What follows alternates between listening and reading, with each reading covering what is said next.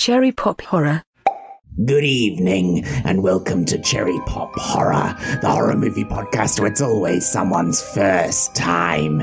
Your host is Jacob, and in this show they tackle all things horror, be they your classic slashers, gore fests, monster flicks, kids horror, animated. Basically, if it's got enough horror themes to it, they'll give it a watch. If you've seen the movie before, just sit back and relax. If not, don't worry. They'll be running through the plot, talking about the tricks and the treats, and just generally having a good laugh. If you'd like to get in on the discussion, you can send them an email, cherrypophorror@gmail.com, and or following them on Twitter, @cherrypophorror. Okay, here we go. Happy Halloween!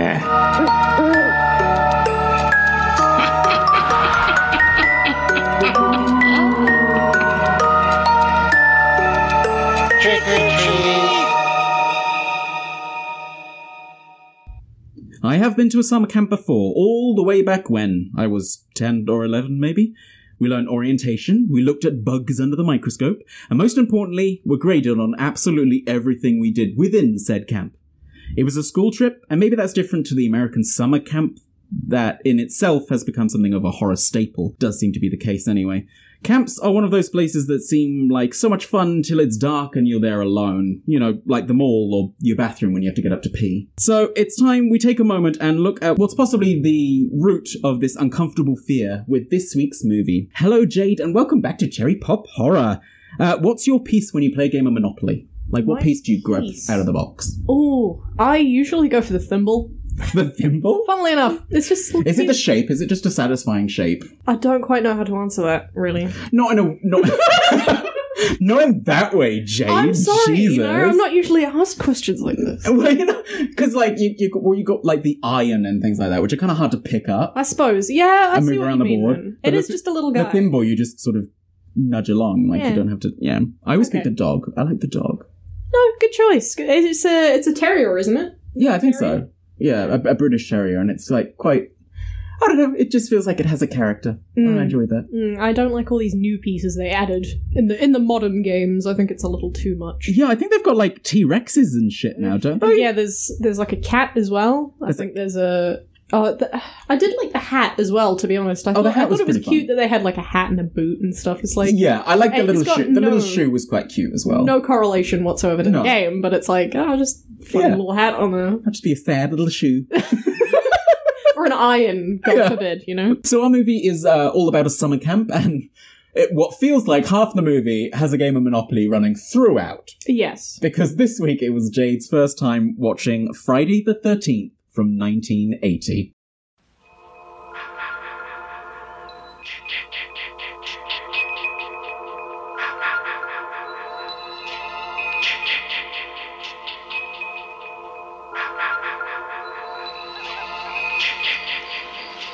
Hello?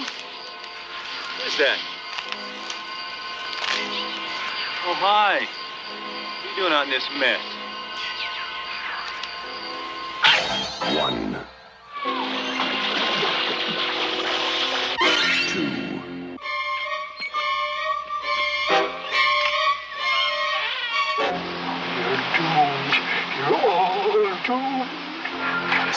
3.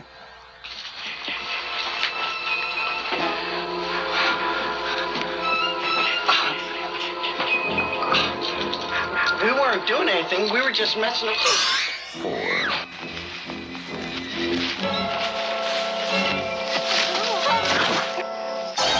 5.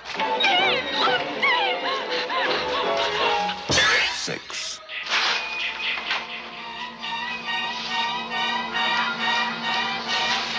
'Must be my imagination.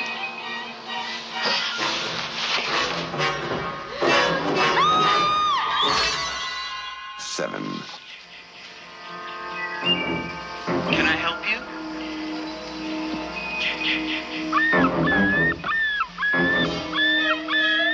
Hello? 8. 9.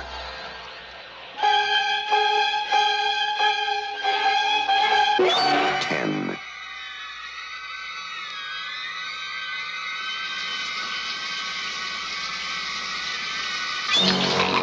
11.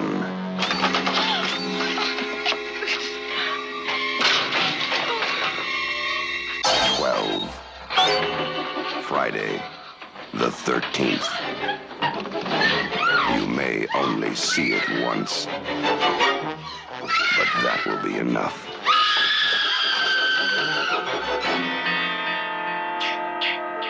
Friday, the 13th.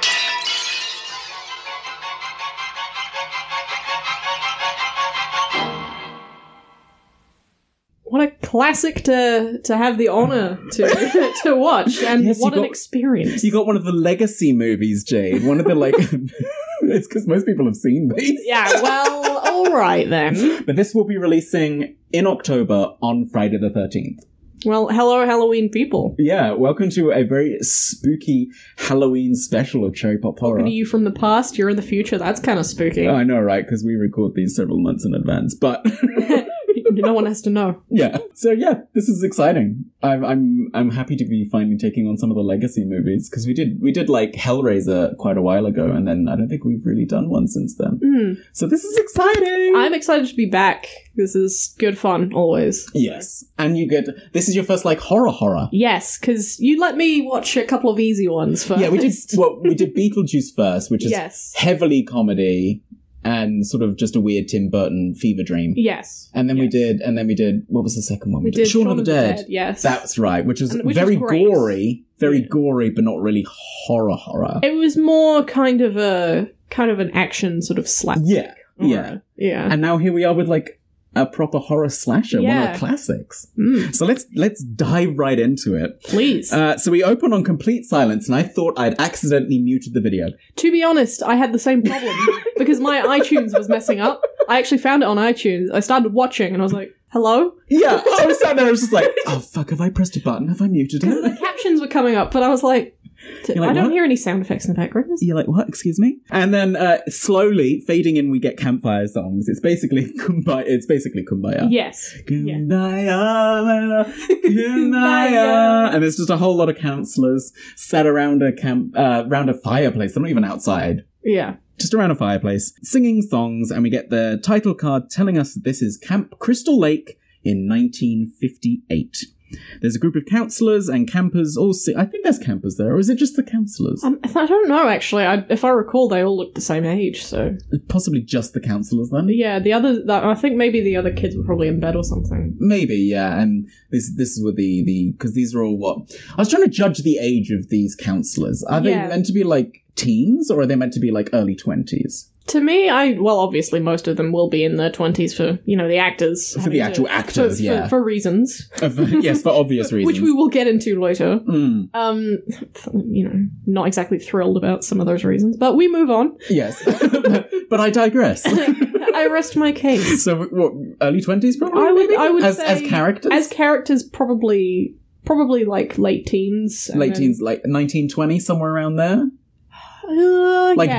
Just about to head off to college. I would say and this is like what you do in the summer before you head off to college. Yes. Yeah, their last sort of party weekend. The I'm going to college next year, I'll see you again sort of. Yeah, let's go make out in the barn. Yeah, well, yes, onto that.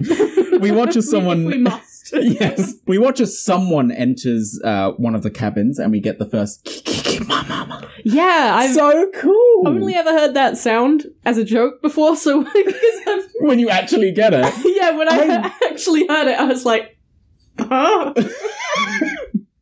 Did you know it was from Friday the 13th? I did not. I thought it was just like a generic horror sound, and then I was just like, because I heard, so I think it was Game Grumps I was watching, and they played it in the background as like a joke. One of them was like doing it in the back while the other was playing the game, and it's just, I've heard this before, but in the wrong context.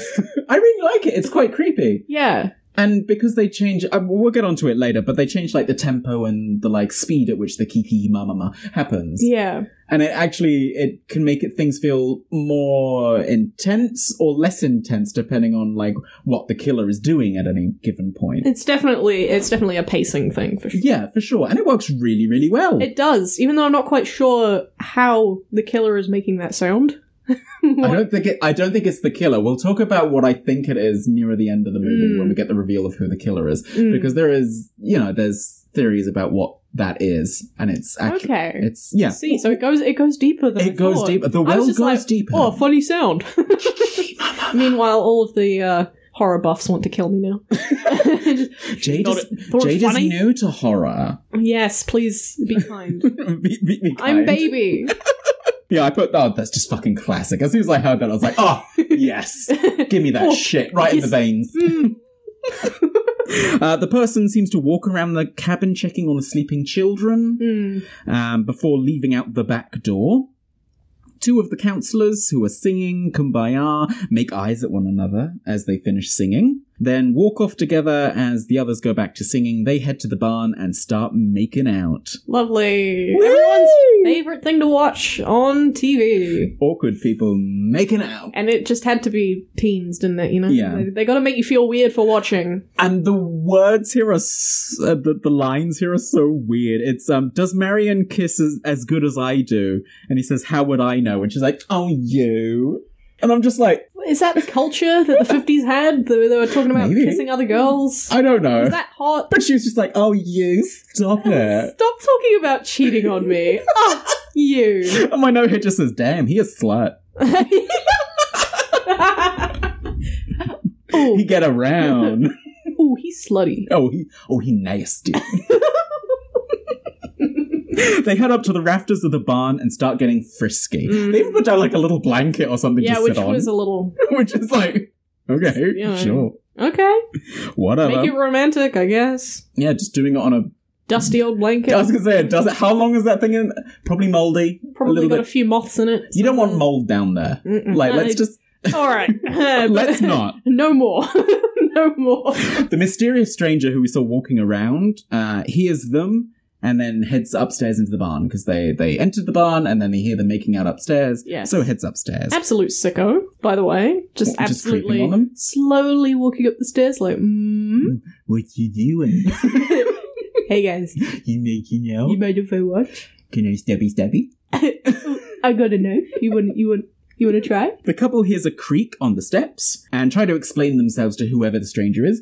I really like the fact that we haven't seen who it is, and we don't see who it is until the very end of the movie. Yeah. It's just like a point of view camera. Yeah, I love that form of cinematography is when they do point of views and it's them acting to a camera, which is so hard to do because you've got no one to bounce off of. You can't look at them and go, how am I feeling in relation to you? It's just a piece of technology. And they've just got to sort of imagine someone looking at them or talking to them. Imagine a murderer where there is, in fact, a minimum wage paid guy standing there trying to film you.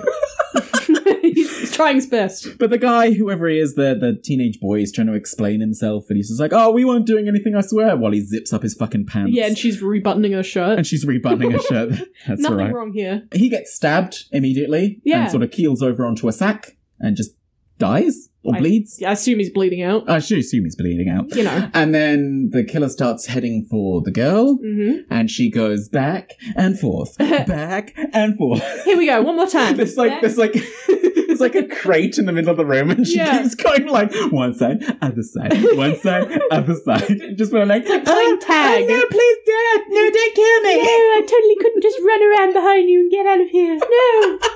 It's brilliant. I really like it, but it did make me laugh. Yes. It was very funny. It's just definitely a difference now with there's modern horror such a difference in like how direct. It's more like no immediate action. And less like theatrical. Modern horror's less theatrical. It's more like trying to be realistic. Like, what would your actual reaction be to this? Upfront. And like, it's very upfront. It's like, you are faced with this now. What are you doing? Yeah. And with that sort of as reaction, opposed to this, it's quite, oh no, don't do it. It's literally like Scary Movie. Oh, stop it, Mr. Killer. Please don't kill me.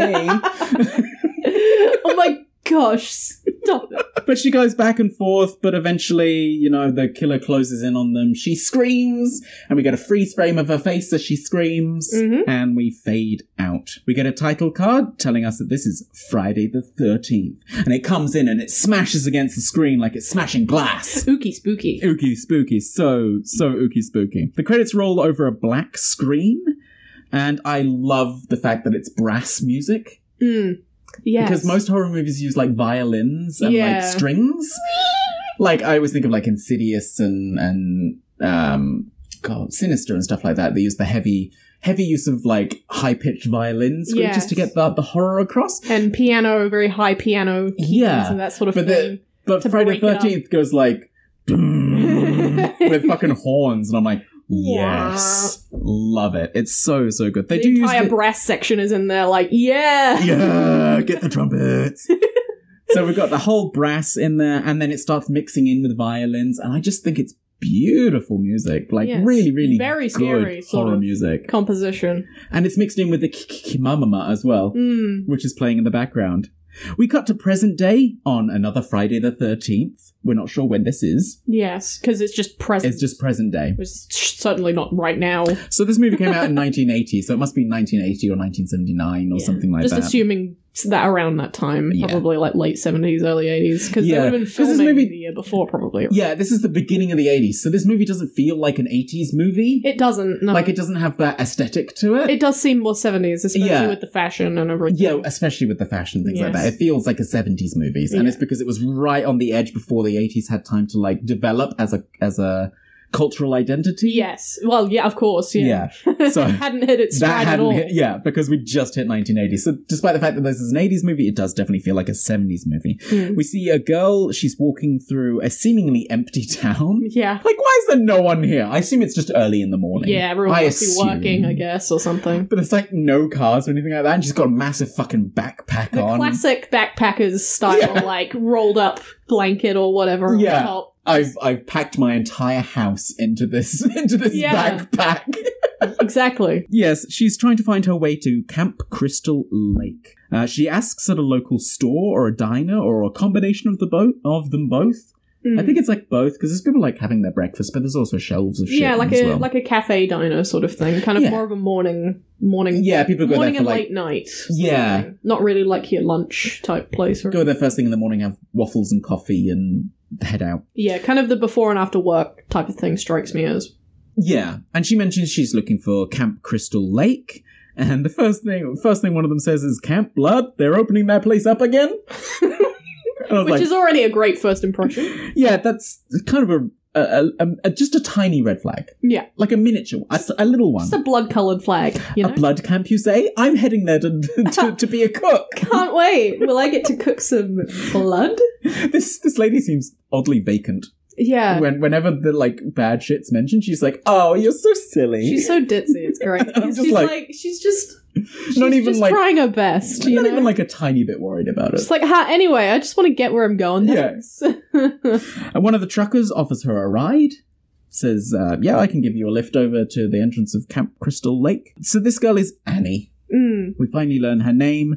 And as they're walking out of the cafe or shop or whatever it is, they meet the local crazy man, Ralph. You know, the local crazy man. We all got one of those, yeah, right? we all got. Yeah, totally. Is that a 70s thing as well? Did they just have the town crazy man? No. This is such a cliche horror trope.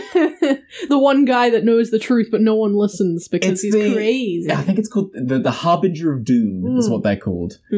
Is the person who goes, "Don't go up there, you'll all die." And they've either got to have like some mental issues or some kind of like physical deformity that makes them look a little different. And the main characters have to ignore them, and thus like the peril they go and experience is thus their own fault because they didn't listen to that one man who was called like Crazy Joe. Yeah, I was literally just going to say, just don't worry about Crazy Joe. Don't worry about Crazy Old Joe. I love how it's not even his name, but we're just saying, it's Crazy Joe. Don't worry about him. Ralph stops them and warns her not to go to Camp Crystal Lake. Which is, the first immediate thing where you're like, maybe I should listen. Yeah, maybe I shouldn't go to Camp Crystal Lake. Maybe because 2 people have told me not to go now. Yeah. Oh well. I mean, the lady didn't say don't go there. She just said Camp Blood. They're opening that place up again? With the murder and such. Yeah, a couple of people murdered, a kid drowned, it's fine. Whatever. Annie is going to be the camp cook, we learn, and the trucker tells her to quit now. The camp is jinxed. 2 kids were murdered in 58, and another kid, a kid drowned in 58, and 2 were murdered in 59. And it's had bad water since 62, he said, but I don't know what that means. I think it means the water supply is busted. maybe. Probably like not sanitary. Or is it more of a superstitious thing? I don't know if that or if it's some kind of colloquial thing that's like cursed. Like bad juju. Yeah, I don't know. Oh, if it's that Camp Crystal Lake of bad water. Since 1962. I took it literally, to be honest. I was like, I mean, it could be. Maybe the water supply is just, getting people diseased. I mean, a kid drowned in there, so his body might still be in there. Decomposing. Yeah. Want to go swimming? Let's grab a cup of fresh lake water. Don't forget to put some salt in there. Oh.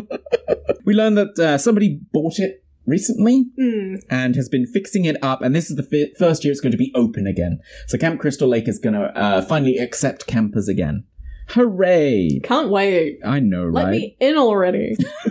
I can't wait to be murdered. Oh, it's so exciting. He drops her off at the cemetery, which I thought was just poetically beautiful. Exactly. He's just, he is fine. Yeah. Camp Crystal Lake, it's about a mile that way. To your left, you'll see the grave of the kid who died there. Yeah. To your right, there's the two that died the next year, just in case you need any more reasons. This is where those two teens were buried who were stabbed mysteriously in 59. Yeah, and I think the kid who drowned in 58, he's in here somewhere. Yeah. Oh, just back there. Just but Camp Crystal Lake's just a mile that way. You'll be fine. Yeah, just walk. Think about what you've done. She thanks him and starts walking. Again, she's just so nonchalant about all of this. I love she's just going her own way, and it's so she's off on her merry way, doing the hiker song.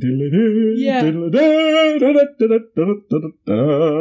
Hitchhiking as she's hiking across the roads. We now cut to 3 teens in a car heading to camp, including a very young and very sexy looking Kevin Bacon. To be fair, I didn't even recognize the guy. Really? Yeah.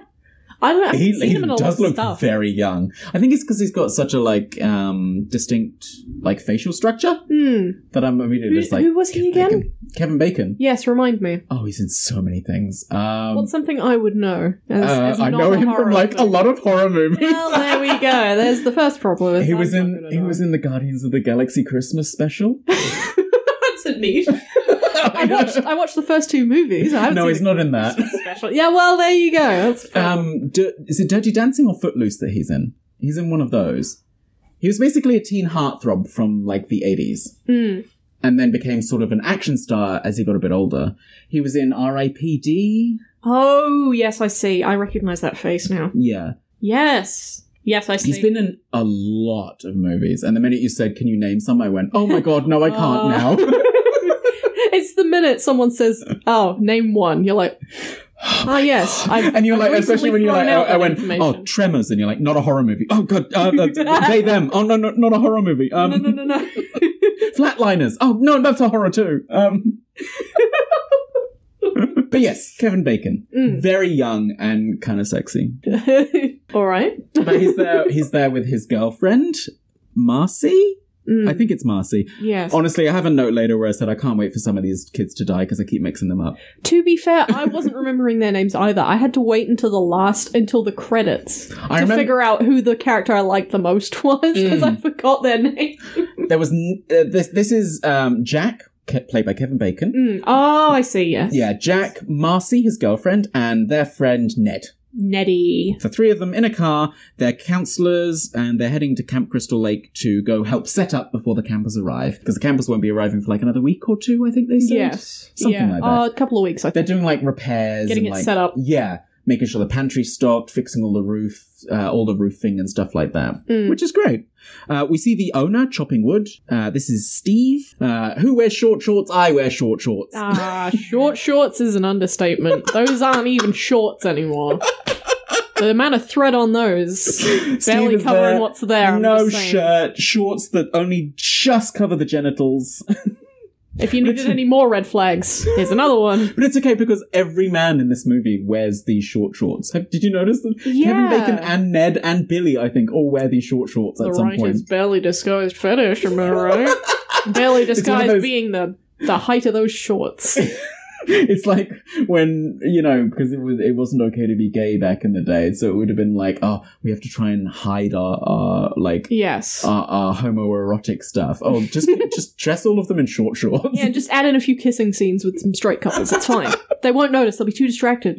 But I just immediately thought of that scene from Family Guy where Joe ends up with like his wife's legs or something like that. And then he's just like, he's prancing around. He's like, who wears short shorts? I wear short shorts. I just immediately thought of that. But we now get introduced to the characters by name. Yeah, we got Jack, played by Kevin Bacon, and Marcy and Ned, who are the teens from the car. We are introduced to Alice as well. Or Alice? Annie? Alice. Is that Alice? Alice is, yes. Oh, I think I switched to calling her Annie halfway through the movie. Because Annie was the first one in the car. Oh, Annie's the cook. Yes. Annie's the cook, that's right. Oh, okay, yeah, this is Alice. Very similar names, though. So if I end up calling her Annie, just...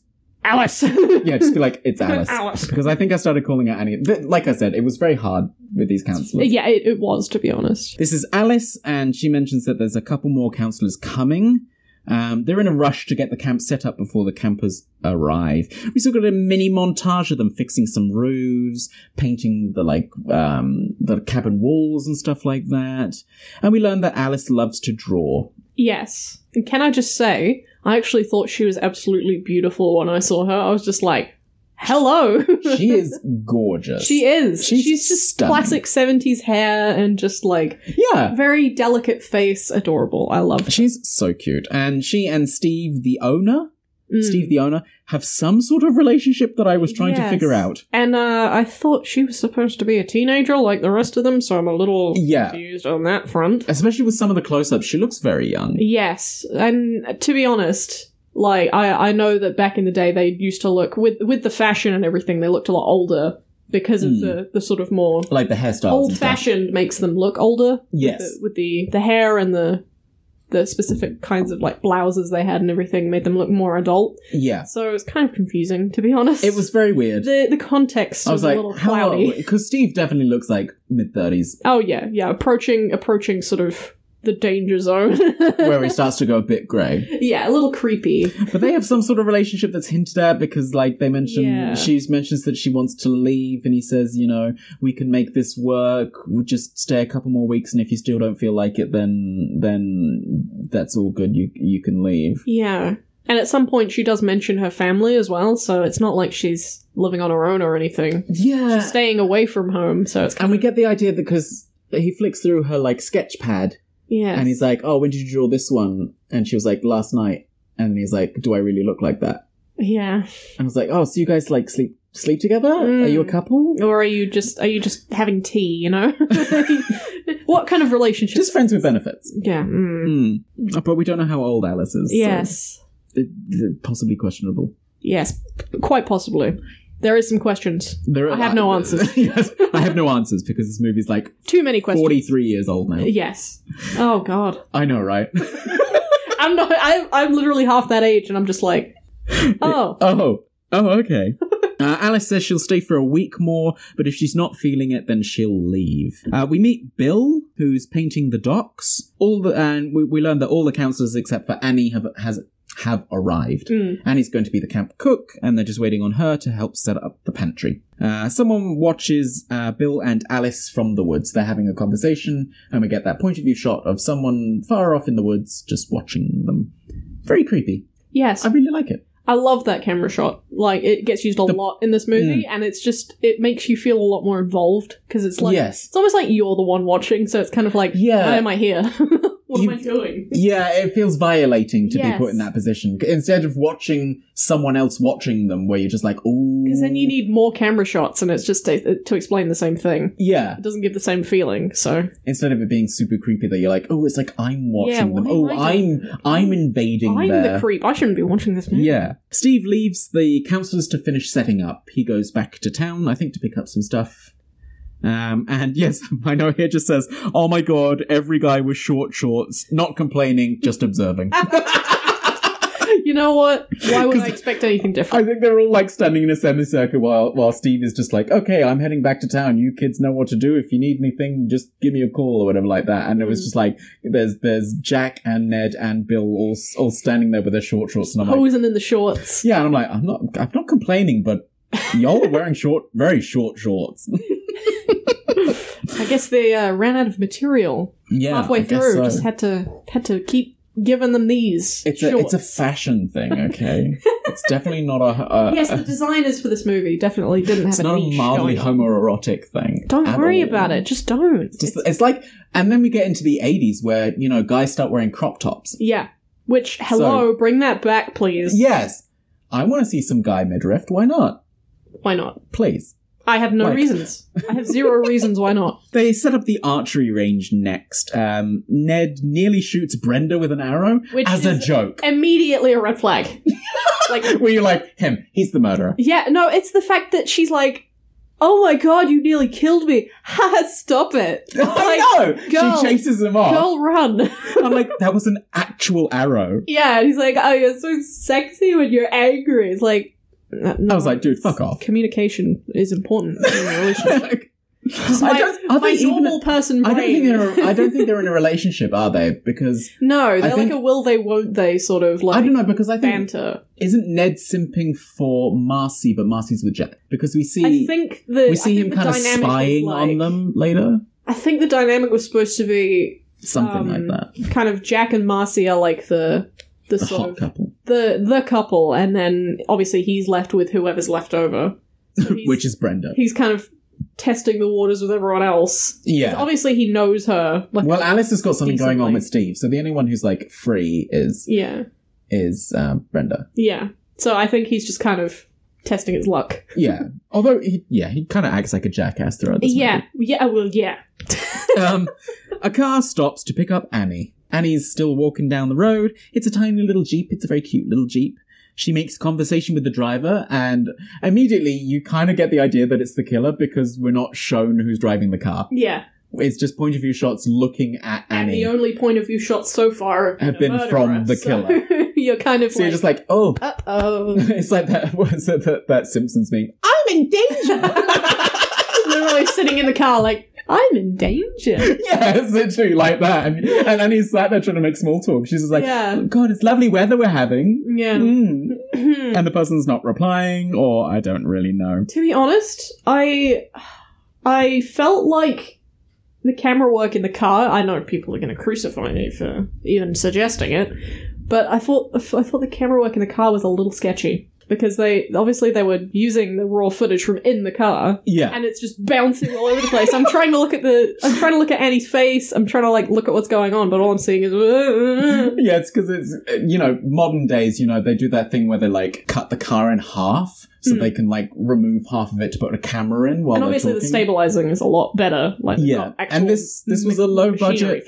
This is a low budget 80s slasher. I noticed that it gets a lot better throughout the film. The camera work. They kind of got a lot more consistent with the camera work. To be honest. It felt more deliberate.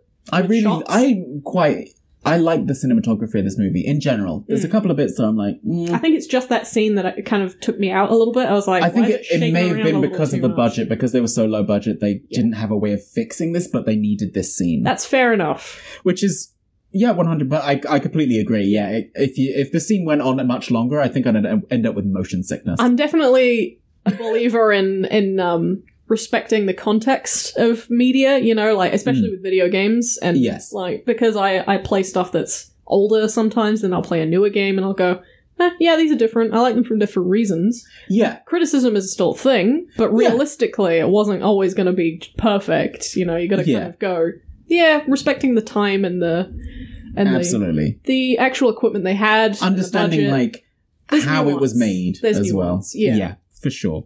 But as a modern viewer, I was just like, what's going on? Yeah, as your first time watching, you're just like, I'm going to throw up. Yeah. I don't get car sick, but I might. But they drive straight past the entrance to Camp Crystal Lake, and when Annie points it out, Fear setting in. What? Fear setting in. Yeah, she's just like, wrong. I think that was the entrance. She's so sweet as well. Should we stop? It's like, can we... Okay. You could just pull over here, and obviously the driver's just not replying. The driver refuses to stop, so she opens the car door and jumps. The driver reverses and then stops near where she jumped out, but Annie has run into the woods. Yes, with already having injured herself. Yes. Obviously from because she jumped from the car. Out of a moving vehicle. But good on her for, doing something about it instead of just sitting there waiting to be murdered. Unfortunately, kind of failing at the first hurdle. Yes. But I love the fact handicapped. that she's limping and she's falling over as she's running through the woods. She's tripping on branches and stuff like that. It should not be this hard for the killer to catch up to her. No, it's like the killer just felt like a leisurely stroll through the woods. You know, if I kill a kid on the way, that's an added bonus. Like picking berries, you know. Look, a teen stab. Ooh, red. The killer ends up having to take a different route because they can't catch up to Annie for some reason. Yeah, even though we assume they're pretty able-bodied because they can drive a car, they can get out of the car and we saw them murder over. a couple of teens earlier. Yeah. From 59. And we assume that they're able to do most things. They're just not speed up, apparently. Apparently not walk faster than a brisk stroll. Maybe some irritated joints or something. I think it was just how many times Annie fell over while she was running that I was like, I've got to make a note What of a trooper. Why has this killer not caught her? She's fallen over 12 times. She deserved to get out of there, the amount of time she fell over. That was like collecting bruises. Just all of them. Annie thinks that she's lost whoever's following her. And then suddenly she's jumped by whomever the killer is and has her throat slit. Yes, which is the first kill of the movie, and I have to say, I was just like, Not that I wasn't expecting a kill. Yeah. It's just I thought she'd gotten away. And she'd run to camp and be and like, then, oh my god, I was attacked! And then maybe get killed before she got there or something, but I thought she was safe for a second. Nobody knows that there's a killer until about 10 minutes from the end. Exactly. No one Everyone's just going about their day and they're just like, I haven't seen Brad in a while. Oh no, there's a storm. Oh no, Annie was supposed to be here 5 hours ago. Anyway, want to play Monopoly? Yeah.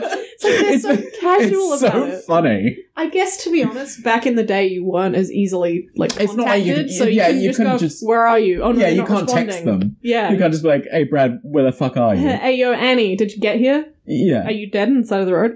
Lol, reply please. But I love that, she has her throat slit and it's a beautiful shot again. It looks real. And that's why my throat was immediately like, ow. I just have that about visceral scenes. It's I feel it and I'm like, ooh. I think Annie's had enough because she just accepts her death. Yeah, well, she doesn't try and hold it shut or anything like that. To be fair, she probably hasn't experienced that before. It's probably a new thing for her to have her throat slit open. Yeah. It's pretty much a death sentence. Yeah. It's pretty much just my blood, it's gone. So we've lost our first counsellor. Yep. She didn't even make it to the camp. Rough, to be honest. She spent all that time running, walking, trying to hitchhike. I know, got a lift from a guy, got a lift from another random person. I remember the first time I watched this, I was just like, oh, she's going to be our main character and she's going to end up being our final girl. Gutsy main character. Yeah. She's got the drive. And she'll be a fighter, and then it was oh, she's dead. Yeah. Oh, she was the first one. Oh, okay. Plus, the poor thing lost her luggage as well. She'd lugged all the way over there. That's what you can say. Well, that was the first nail in the coffin was, well, there goes all my shit. And now my leg's broken. And now I'm dead. It was just a series of unfortunate events, really. Yeah. Lemony Snicket's in the background. Poor thing. Yeah. Yes. Take notes. So you slit their throat. God, I can deal with those menacing kids finally, once and for all. Good idea. The counsellor, we cut back to the counsellors who continue to set up the dock. Having a great time. They're having a great time. Live, laugh, love. They're it feels like this is the break time as well. They're sort of finishing setting up, but also having lunch and just settling down. Have a bit of a break. Around. As they're allowed to do. Oh, we get Kevin Bacon in Speedos. That was tell where your eyes were in this movie. On Kevin Bacon's bacon. Oh my god. It was Kevin Bacon in Speedos, and I was like, oh, hello. Good morning. 80s heartthrob. The killer watches them from the forest, and again, I love the mama to let you know that it's the killer as we haven't seen them. Yes. So whenever they're back, baby. They identify the killer, but we're not allowed to. But we know it's them because it's a first-person camera. Yeah, it's and the feeling of, and they're back. The first-person camera mixed with the sound Somebody's of watching. Yeah, the mama. We're like, we're the killer now. Yeah. We're just seeing what they're seeing. Great, love it. Love it. Perfect. It's so good. Want to see more. One of them, I think it's Brenda, thinks that they see someone in the woods. Yeah.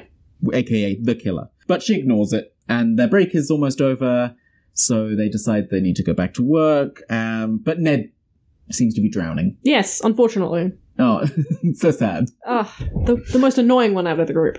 He's trying He is. We should save him. I wasn't fast. Oh, he drowned. Uh-oh. He's pretty... Blame that one on the killer. Yeah. They'll never find out. He's... yeah. There was a raccoon. The counselors spring into action to rescue him, and I was really impressed. Yeah, wow, they're like... The counselor's like, someone's drowning, and all 5 of them are just like, Rah! A bunch of annoying-ass kids, like, that just don't seem to care about each other past snogging, to be honest. And literally, then, like, they're just immediately, like, lifeguard mode. It was quite impressive. I was like, I would feel safe with these counselors. Like, Alice was just like, hell yeah, just dives in. Yeah, Kevin Bacon dives under the water to grab hold of him as well, and they're all like, I think keep his head up, get a flotation thing. Yeah, Brenda gets the floaty ready, and one of them's in the boat, and it was just really cool. Wow, they actually care about human life. Yeah. Wow, maybe there's some hope for them. They drag Ned onto the docks. Brenda gives him mouth-to-mouth, and we learn it was a ruse. He pretended to drown so that she'd give him mouth-to-mouth, and he'd get a snog. I hate that. I hate it. Yeah, I hate it. It's just something about it too, because that means like he must have known that she was the only one that had CPR training. Because imagine if it was. Turns out he gets pulled out, and Kevin Bacon's just like, I'll give him CPR. I'll do it. I'll give him mouth to mouth. He's like, no, wait, I'm alive. I was joking.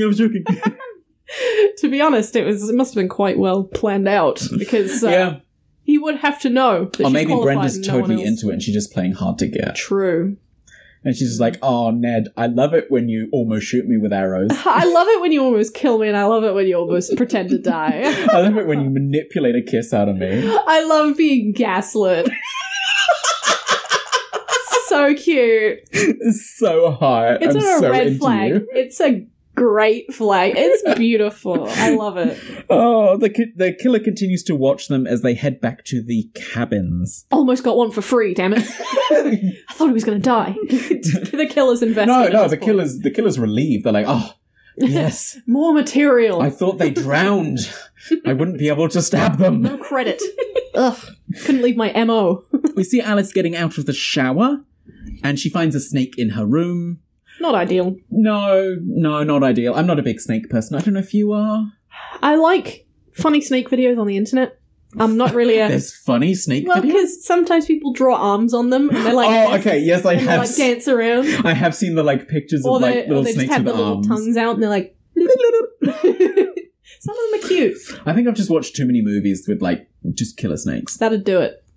Like Kill Bill, scary snakes. Oh, I know, yeah, sure, I know. You haven't watched Kill Bill, have you? No. Oh my god. When I say I've watched no horror movies, the first time I'm on this show, I would have expected you to think, no horror Kill Bill's not a horror movie. It's a bit scary, isn't it? Well, it's an action movie. Isn't it an action thriller? No. No? Just an action. Okay, I got the impression with, like, the sort of... It's very gory. Yes, I got that impression. It's gory, but it's not like horror or anything like that. Okay, well, I learned It's just something. very violent. I learned something. Yeah, I highly recommend it. But yeah, I'm not a big snake person. I like them more than spiders, though, so that's something. Yes, well, I would agree on that. At least they don't have legs. Snakes with legs. Whoa, no, thank you. Might as well just have dinosaurs at that point. She calls out for help, and Bill busts in wielding a machete. The hero. I love that that's the classic, like, Friday the 13th weapon, but it's not used by the killer in this movie at all. What? The machete. The machete? Yeah. Wow. It's not. It's not used by... I'm pretty sure it's not used by the killer. I think... It's swung at someone, but I don't think they actually kill anyone with a machete at any point. Yes, I think towards the end, there's a little more of a machete action, but it's subverted. Yes, it is subverted indeed. Yes, which we will get to. he runs in wielding a machete. The other councillors arrive to help as well.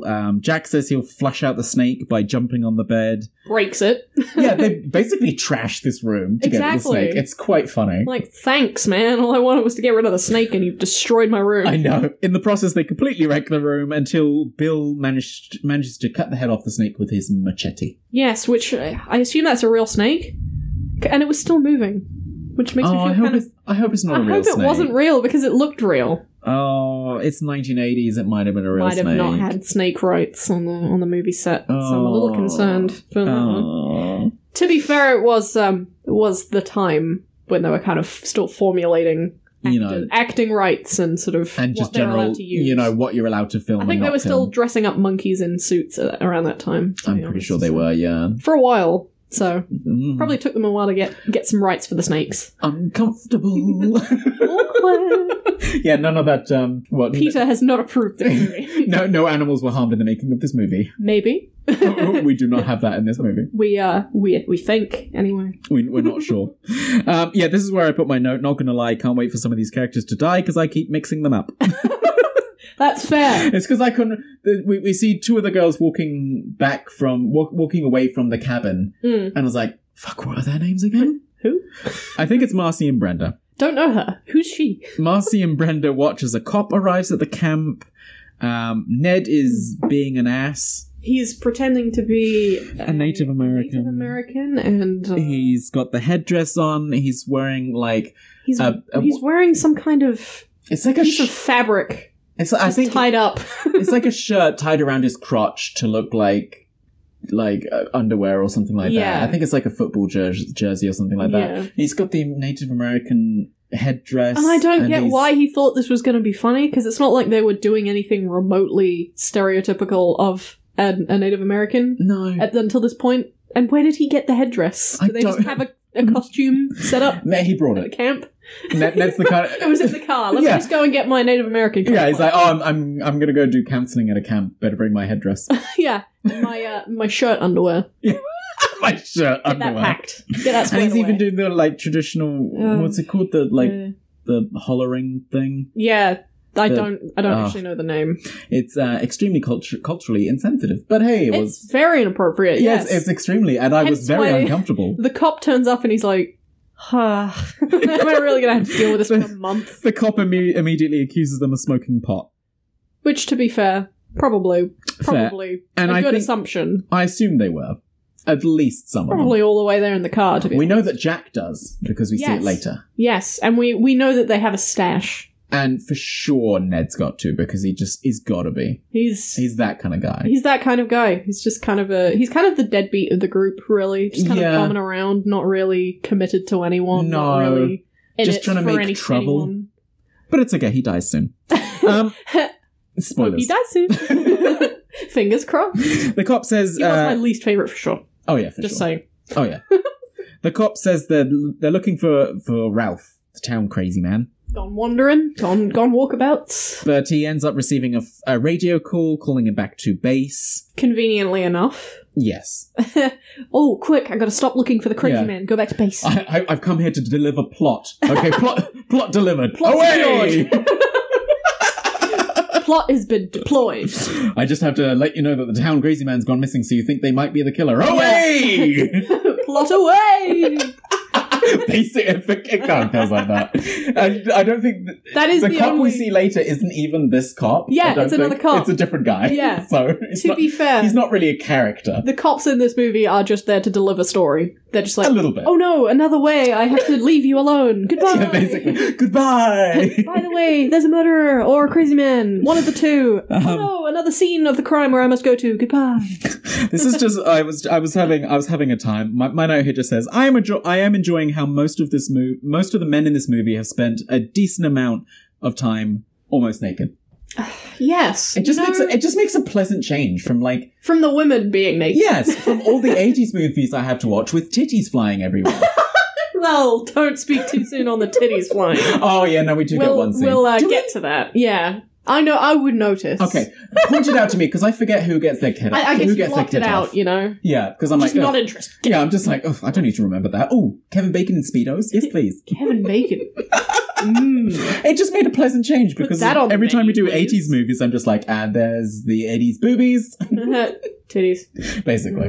Whatever. But I was just... Kevin Bacon, on the other hand. I was like, all the men in this movie spend most of this movie, like, half naked and or mostly naked. Yeah, they're like, it's just hot outside, you know, let's let the guys not wear any clothes, you know? I was like, girls, full blouse, jeans, go on. I was like, I appreciate this. Hell yeah. Yeah. Let's subvert it for once, you know? And the cops line before he leaves, you kids keep your noses clean. You'll be hearing from me if you don't. We don't stand for no weirdness here. I think you might stand for some weirdness, considering the fact we never see you again. And I was like, okay, sir, bye-bye now. Bye. Okay, thank you, bye-bye now. You sure you don't want to stay for just a little bit longer? I think the kill's gonna... No, okay, goodbye. Bye. There goes our one chance at hope. No. No, come back. Wait, no, please. We see Alice is starting to prep the kitchen as Annie hasn't arrived yet. Unfortunately, you know. She opens the pantry and she finds Ralph. Yes! He's just standing in the pantry. He's just been there, waiting for the plot. The plot's been delivered. Quick, now's your time. He thought it was the bathroom. Yes. It's just a poop in the corner.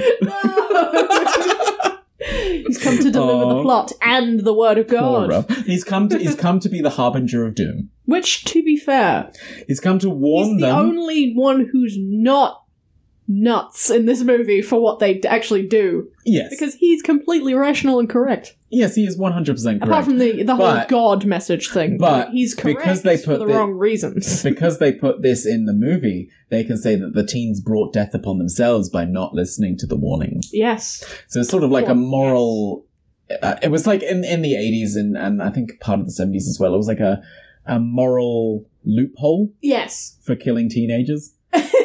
Which is fun. Which is kind of funny. They had to invent that. Because they're just sort of like, well, you know, we warned them and they didn't listen to the adult. Test. But they always put the adult as like, you know, crazy Tim with a twitching eye and like... Now, you kid, listen maggots to me. falling out of his beard. Yeah. And they're just like, oh, why didn't you listen to that man? Why didn't you listen to the know. obviously weird guy who you probably didn't want to listen to?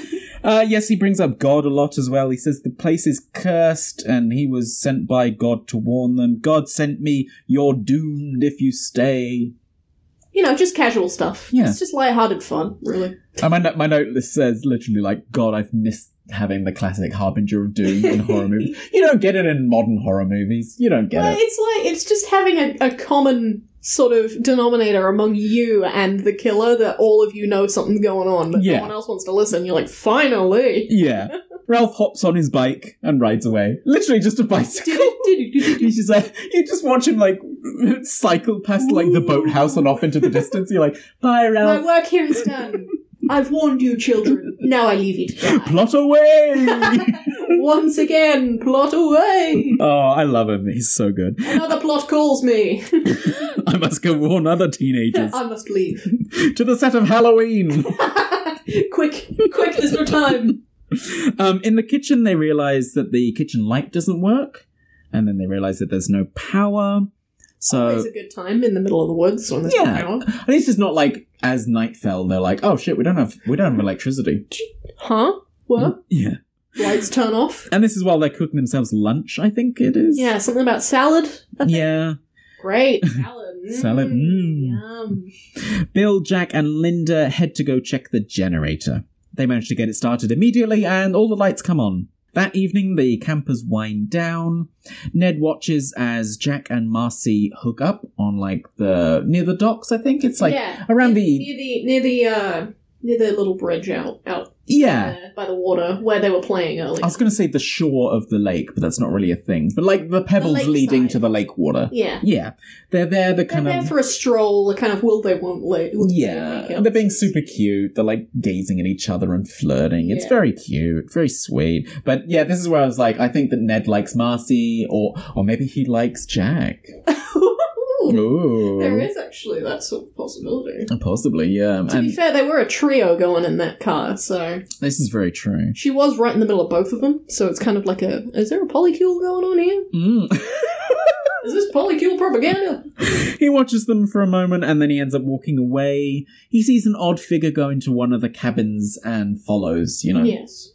As you do. I don't think it's unreasonable. He's like, oh, who's that going in there? Hey, you. Yes, and then we see no more of him. And then we don't, and then we cut. He's gone. He heads into the cabin, calling out, you know. We kind of assume the worst, but we don't actually get to see anything. Yeah, we don't. Which is one of the more vague things in this movie, because this movie's quite on the nose about a lot of the killings. It is. And then for this one, it was just, he's gone. He's just gone. Just trust us, he's gone. Just bye-bye now. He went in there. He went into the cabin. You don't go into the cabin. Marcy says they're worried about Ned as he's been acting weird. Jack tells her not to worry. Marcy says she has nightmares about storms where the rain turns to blood. Yes, a shower of blood. Yes. And then pick up on that one. And then she wakes up and I was just like, that's an odd thing to bring up. Yeah, quite specific. As they're talking, lightning flashes and the rain starts to pour. The couple arrive at one of the cabins and start getting frisky. Yeah, and this is kind of a moment where I had to look away slightly for a minute, because they kind of really focused the camera on a lot of what was going on. I was not... Did they? I wasn't really into it. I mean, fair enough. Just personally, you know, there was kind of there was a lot of... I mean, Jack lights a candle and moaning, and I was like, I'm checking out. Oh, when they actually have sex. Oh, yeah. Well, they were getting there. Jack lights a candle, they sort of undress. I love that they don't undress each other. No. They just undress themselves. Yeah. That's fine. Well, I mean, they do, I think she takes off his shirt. She does take off his shirt. That's the one thing, yeah. She takes off her own pants, though. Yeah, it's just, you wouldn't want to do that. That's not romantic. I'm ready, take me. Yes, and before they start making out some more, Alice and the other counselors in the other cabin haul up in sort of the main cabin, I guess. Yeah, I assume it's kind of the common room area. Yeah, because there's like a big fireplace and shit. Yeah, there's the mini kitchen and stuff. It seemed like where they would be spending most of the camp. Right, so there's probably no like beds or anything in there. It's just more like a common area. It didn't seem like there was any like adjacent sort of like buildings or anything. It just seemed like the main hub. Yeah. So they're hanging out by the fire. Alice is worried about Jack and Marcy because they haven't turned up. But Bill tells them not to worry because they're probably up to their own thing. Well, he knows. He knows. Bill knows. He knew. But like, I just love how every time someone goes missing in this movie, they go, don't worry about it. Yeah, basically. They probably have had sex or something. You know, kids these days.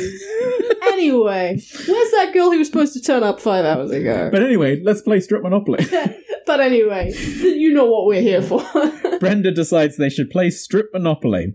Okay, I chose the most inopportune moment to stop, because I stopped at this moment to write, how do you think they play Strip Monopoly? Yeah, like, how do you lose? Like, do you just lose money if you lose money if you land on someone else's property? Yeah, like, how would you take a while to get to that point. It just feels like it wouldn't be a good game to play the strip version of. Monopoly already takes like 3 hours to finish the game for someone to win. Right? You're like, how many pieces of clothing do you have? You need like strip Jenga. Yeah, strip Jenga. Whoever knocks it down. Yeah, when you knock the tower down, you have to remove a piece of clothing, and then you reset the tower up, and it's a new round. That's their punishment. Rebuild it. Yeah.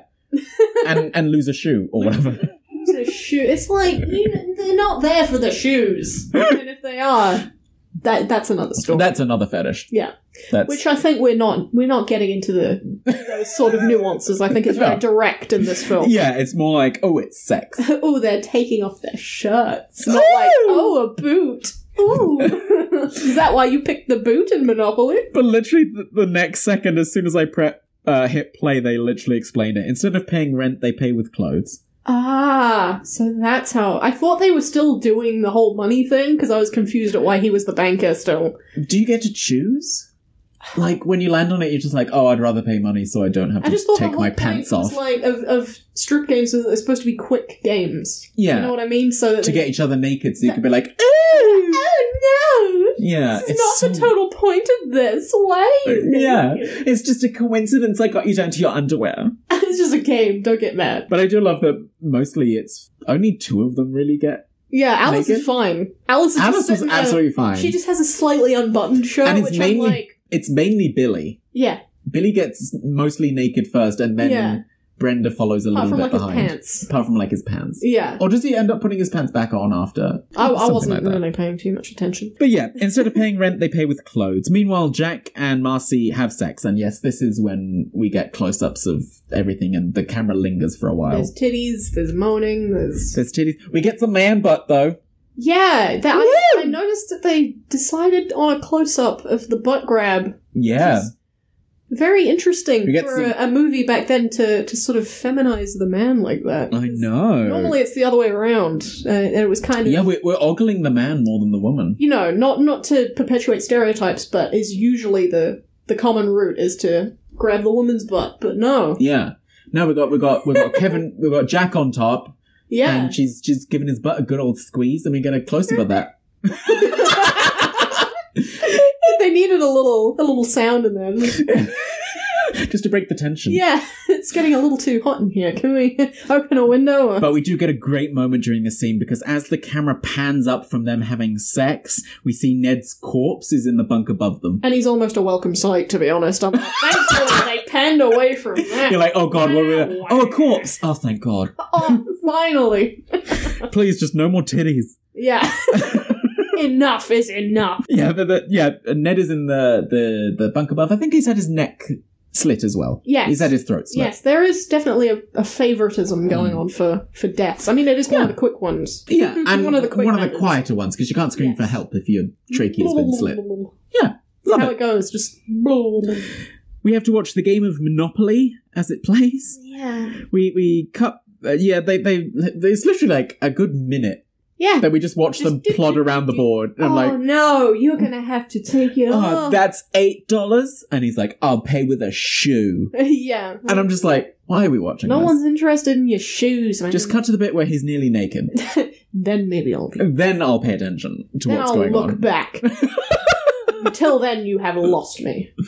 But I think it's just used as like an interlude, so when we cut back to Jack and Marcy, they're finished with the sex now. Yeah, thank you. They're done. Enough of that. She gets up to go to the bathroom. Good. Yeah. Take care of your hygiene down there. Yeah. You know, always pee want after... to encourage that. Yes, always pee after sex. Yes. PSA, everybody. Yeah. If you're listening. Always hopefully pee after you're not sex. listening to this without headphones, by the way. Just yeah. hello everybody at work. Yeah. Hello everybody at home. Hello everyone that who's listening to this on speakers while we talk about peeing after sex. Who just walked in? Hello, I see you. Hello, pee after sex. I don't know who you are, but please. Important. Jack lies back in bed while she heads off because the bathrooms are in a different building. Yes, and it's also raining and she's also naked, but she chooses to stay naked while running out into the woods. Yes. And it's kind of, well, she's wearing pants, but it's like, just put back your clothes on. It's not... Yeah, she puts on like a heavy raincoat and then, I guess... And she holds it over herself instead of putting it on. Yeah. It's like she's just like, oh no, I'm going out into the rain. I'm gonna get so wet. I hope no one sees me. And meanwhile, just everyone's dying off in the woods. And she's like, oh no, someone's gonna see. And Jack lies back in bed and starts smoking a joint. Yeah. Because just chilling out, maxing, relaxing. My next note is just, why are we watching a full game of Monopoly? This is not exactly riveting. Yeah. Because the next scene goes on for like 10 minutes while we're just watching them slowly plod around the board. Yeah, it's kind of it's a double-edged sword, really. You're either watching a full game of Monopoly or you're watching two teenagers have sex, and it's kind of like... Both are uncomfortable and kind of boring. I don't know which one I prefer at this point. I'm like, ooh, straight sex. Oh god, is that or watch people play Monopoly? Straight sex or straight stripping? Do you just want to get it over with, or do you want to watch it unfold? I don't know. Well, at least we get to see Bill with some of his kit off, so... To be fair, Bill is top tier. Bill is pretty damn good. He's one of the best. Mm. He has his flaws. He's not Alice. I'm saying that. He's not Alice. Alice is great. Oh, Alice is gorgeous. I love her. Fuck, yeah. I saw her. I mean, my heart for Alice. The first time I saw her in the film, I was like, beautiful. You're like, damn. I love this. Damn, she's sexy. She's cute. I love her. Bill is the first to lose a shoe. Jack is lying in bed, lights himself a joint. He feels a droplet of something on his head, which I assume was like a droplet of blood. It looked a little red. It looked kind of... But it's very quick because the second he notices that something's dropped on his face, a hand from under the bed grabs hold of his face, and we watch as an arrow is shoved up through the mattress and then through his throat. Yes, which is not a quick way to die, unfortunately, because he was okay for several seconds, and he was just blubbering before he died. I love how sudden it was as well. Yeah. Because you're like, oh, he's going to discover the corpse, and then shit's going to go down. Oh no, and then she's going to be out there, and she's going to get killed, and then he's going to be like panicking, and no, he's dead. Literally, the second he touches that droplet, arrow through the neck. Yeah, it's like, no, you're not allowed to know. And does that mean that the killer was underneath the bed while they were going at it? Oh, that's uncomfortable. There was no way they could have snuck in. Just lying there going, oh, what are they doing? No, that's it, you're dead. And they're just like, oh dear. I'll wait till they're done. I'm not rude. Yeah, last few seconds of your life, enjoy it, I guess. Whatever. I just love that it's the most awkward sandwich of a bunk bed ever. You've got dead guy on the top, two teenagers having sex, and then killer on the bottom. Just your average friend group. It's the most awkward sandwich. Dead Jim, couple of teens, and Killer Joe on the floor. Love it. So good. But My favorite sitcom. Rest in peace, Kevin Bacon. Oh, goodbye. Goodbye. We hardly knew thee. Yes, we hardly knew thee, Jock Chad. He seemed like a pretty decent guy, though. The only douchebag character is kind of Ned. Yeah, Ned's a douche, and then the rest seem okay. Annie was the sweetest, I think, out of everyone because she was the most innocent, and then you go back to Ned. Yeah. Ned is on the bottom of the scale, kind of. He's the one that everyone's like, ugh, that guy. And then Alice at the top. Yeah, Alice and Annie are very sweet. Alice for life. Marcy arrives at the bathrooms. The killer enters the building after her, but she doesn't notice. She seems to hear a noise while in the stall and thinks it's Jack. She hears so many noises. She hears... She's like, must have been the wind. Yeah. She's like a Skyrim god. I know, right? Must have been the wind. Well, she thinks it's Jack at one point as well. Oh, you guys. She's she's doing a bit. She's having a pee and she hears the door open and she's like, Jack? Yeah. Jack, is that you? Is that you? But when she exits the stall, there's no one there.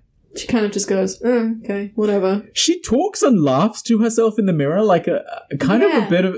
It was really odd. It was an odd twist in the tone to go to... I think it was supposed to be the Sleeping Beauty sort of... Was it supposed to be like Is that what it was? allusion to that? Where it's like the mirror... the mirror sort of thing? Maybe. But I don't know, because I obviously haven't seen... those movies. A lot of... The classics. There's quite a few remakes of that movie. I've only seen the Disney one, and I don't think that quote is in there, so... I don't know. It just seemed like what she was going for was some sort of the evil queen looking in the mirror sort of Something thing. like that. It was just really weird. Yeah. It's like, you okay? She washes her hands and keeps hearing creaking or noises from around the corner near the shower stalls. Which is most infuriating because that's the fight or flight response you should have when hearing creaking in a cabin in the woods. And she's like, guys, either. She thinks it's Ned. She specifically thinks it's Ned playing a trick. Someone's messing around. Yeah. But someone is messing around, just not in the way that you would expect. Marcy goes to investigate. She opens the shower stalls, but can't find anyone. Yeah, the dramatic pullback of the... whoosh, and there's no one there. Love it.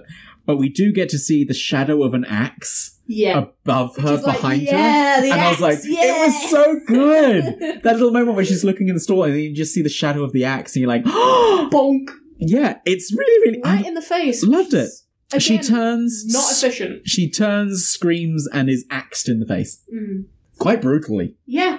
No, it's the special effects in this movie are amazing. Yeah. For the time. The practical effects are brilliant. It looks like they're being just mutilated live on camera. And it's like, ow. Yeah, my face, I feel it. My it's nose. Really, really good. It's right through the middle of her face, too. So it's like... Yeah, it's like right across the nose. Pieces of your face that are really hurting. That's a lot of like prosthetic work there. And it looks great. It looks really, really good. You gotta wonder too if that like actually hurt to have that hanging off your face. Maybe. Because that's like an axe and then a bunch of makeup kind of just stuck to you. And I mean, the axe is probably like made of foam or something like that. True, yeah. To be nice and light and whatever like that. It's obviously not good for, taking breaks between takes. Gotta get a sip of water. Oh, wait, there's an axe in my face. Just quote of the day. Powder my axe nose. Quote of the day. Let me take a bite of my sandwich. Oh wait, there's an axe in my face. Silly me. But we juxtapose this immediately by going back to the game of Monopoly. Yeah, as we were. Yeah. You know, everyone's favourite scene. Billy or Bill is almost naked at this point. The door suddenly blows open, ruining the game. Dang it, so close. And Brenda immediately goes, "Oh, I think I've left the windows in my cabin open." So she leaves to go close them. And, oh yeah, don't put your clothes back on. She does the same thing as Marcy. It's just something about them. Just drape a raincoat over yourself. Disregard. Ugh. So at the local diner in town, Steve is having dinner before heading back to the camp. The waitress is flirting with him as well. So I think it's sweet. Flirting. It's so cute. I was like, you go for it, Sandy.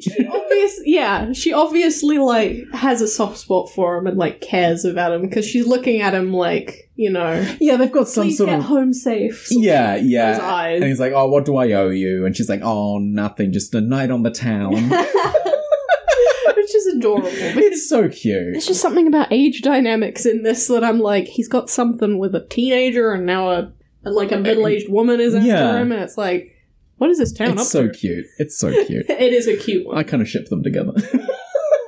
Hey, whatever keeps them away from Alice. Oh, God, yeah. Please. By all means. Steve drives his safari-looking motherfucking Jeep. Big-ass Jeep. It's like this weird-looking... It's so... Yeah. It's like a safari Jeep. It looks really weird. Yeah. With a trailer attached, and starts heading back to camp. Brenda goes to the bathrooms to get ready for bed. We see a hand at the shower curtain, but Brenda misses it. I love this. This is really creepy. Yeah. Because Brenda's like brushing her teeth or whatever like that, and then you just see this hand like grab the shower curtain and close it. It's so creepy. Yeah. I really liked it. She hears a noise from the showers, but ignores it. As they do. You know, kids these days with their AirPods not listening. Oh no, there's a murderer. But he's got AirPods in. He can't hear. But nobody knows there's a murderer. Exactly. We've got 3 dead and nobody knows. Which is astounding, to be 4 honest. dead. We've got 4 dead. Playing Hitman over here. Stealth kills. Just bring them back Just straight into the into the wood shadows. chipper. You know? Yeah. off the side of the bridge. Oh, yeah. Into the freezer. She ignores the sounds and leaves. We cut to Steve now. His Jeep has died. He can't seem to get it started. Classic horror movie. I Oh know, no, right? my car. The car won't start. An officer pulls up to help, offering him a lift back to the camp. Someone watches Brenda from the woods. And this is where I put, love the changing of pace for the Kiki Mamama to alter the tension. Yeah. Because when it's in, like, chase, it's like, Kiki Mamama. Very tense. And it feels like like someone's chasing after It's you. almost like kind of a ragged breathing type of thing. Yeah. Like they're running fast enough to sort of break a little bit. But when it's like the killer's stalking someone, Yeah, it's like... it's very slow. Very deliberate. So it's very like, it's very methodical and sort of like just background noise. Yes. It's like a bass line. So. Really like it. I really, really like it. So Brenda turns out the lights and climbs into bed to read by candlelight. You know, and that's cute. That's cute. If it wasn't in the context of this movie, it'd be a lot cuter. But I don't know how people in movies do this, because I strain my eyes even when I'm just using a regular light. How do people read by candlelight? As well as the fact that as soon as I saw her light that candle and head over to bed, I was like, oh boy, there's a house fire waiting to happen, and you're in a forest, so that shit's going for miles if you drop that candle. You need one of the mascots from like the fire, the woodland fire things in America. Only you can stop forest fires. Yes, that's right. You need one of those in here just to go, what are you doing, Brenda? Don't take a candle to bed. That. But she hears a voice from outside. Someone is calling for help. Which is probably one of the more haunting moments of the film, because It's there's quite there's a creepy. lot of shock horror, but there's not a lot of like Creepy? there's Yeah. not a lot of insidious sort of stuff going on, but it's like This definitely works for that, though. yes, Because it's because like... it's the first time you've heard something that doesn't make sense.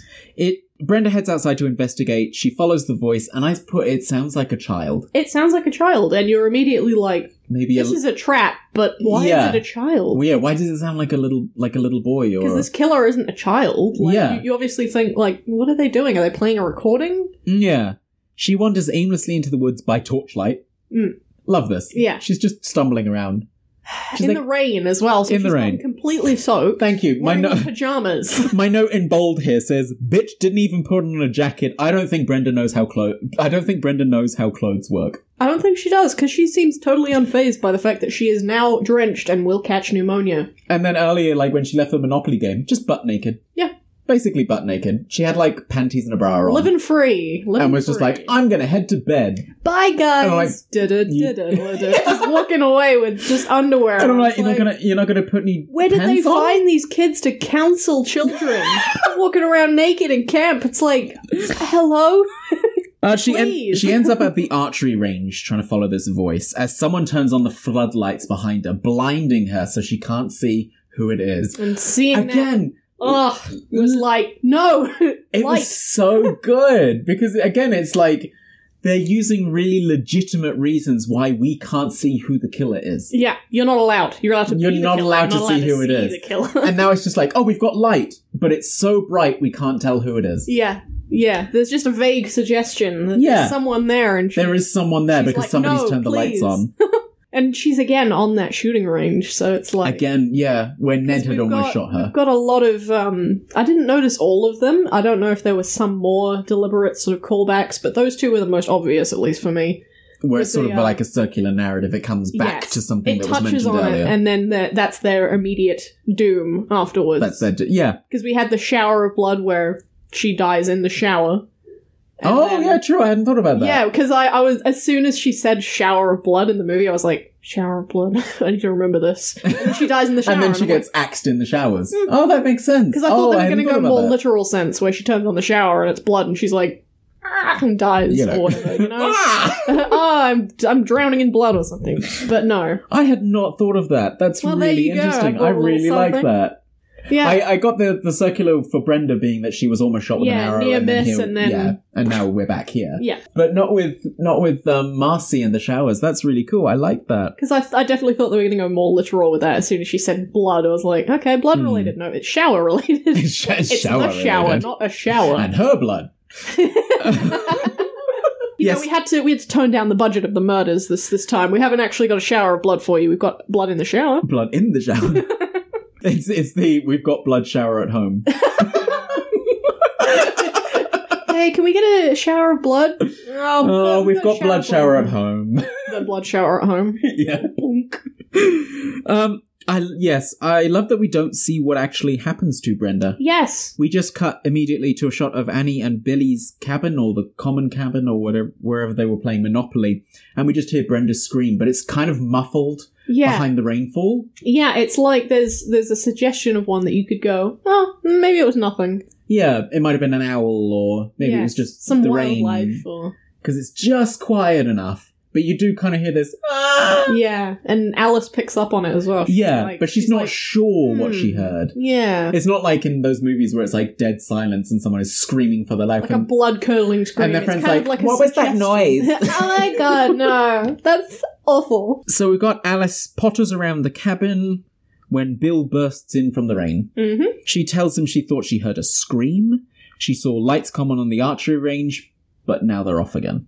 So she doesn't know what's going on there. They decide to leave together to check it out. Pair head to Brenda's cabin, and they figure she must be with Jack and Marcy.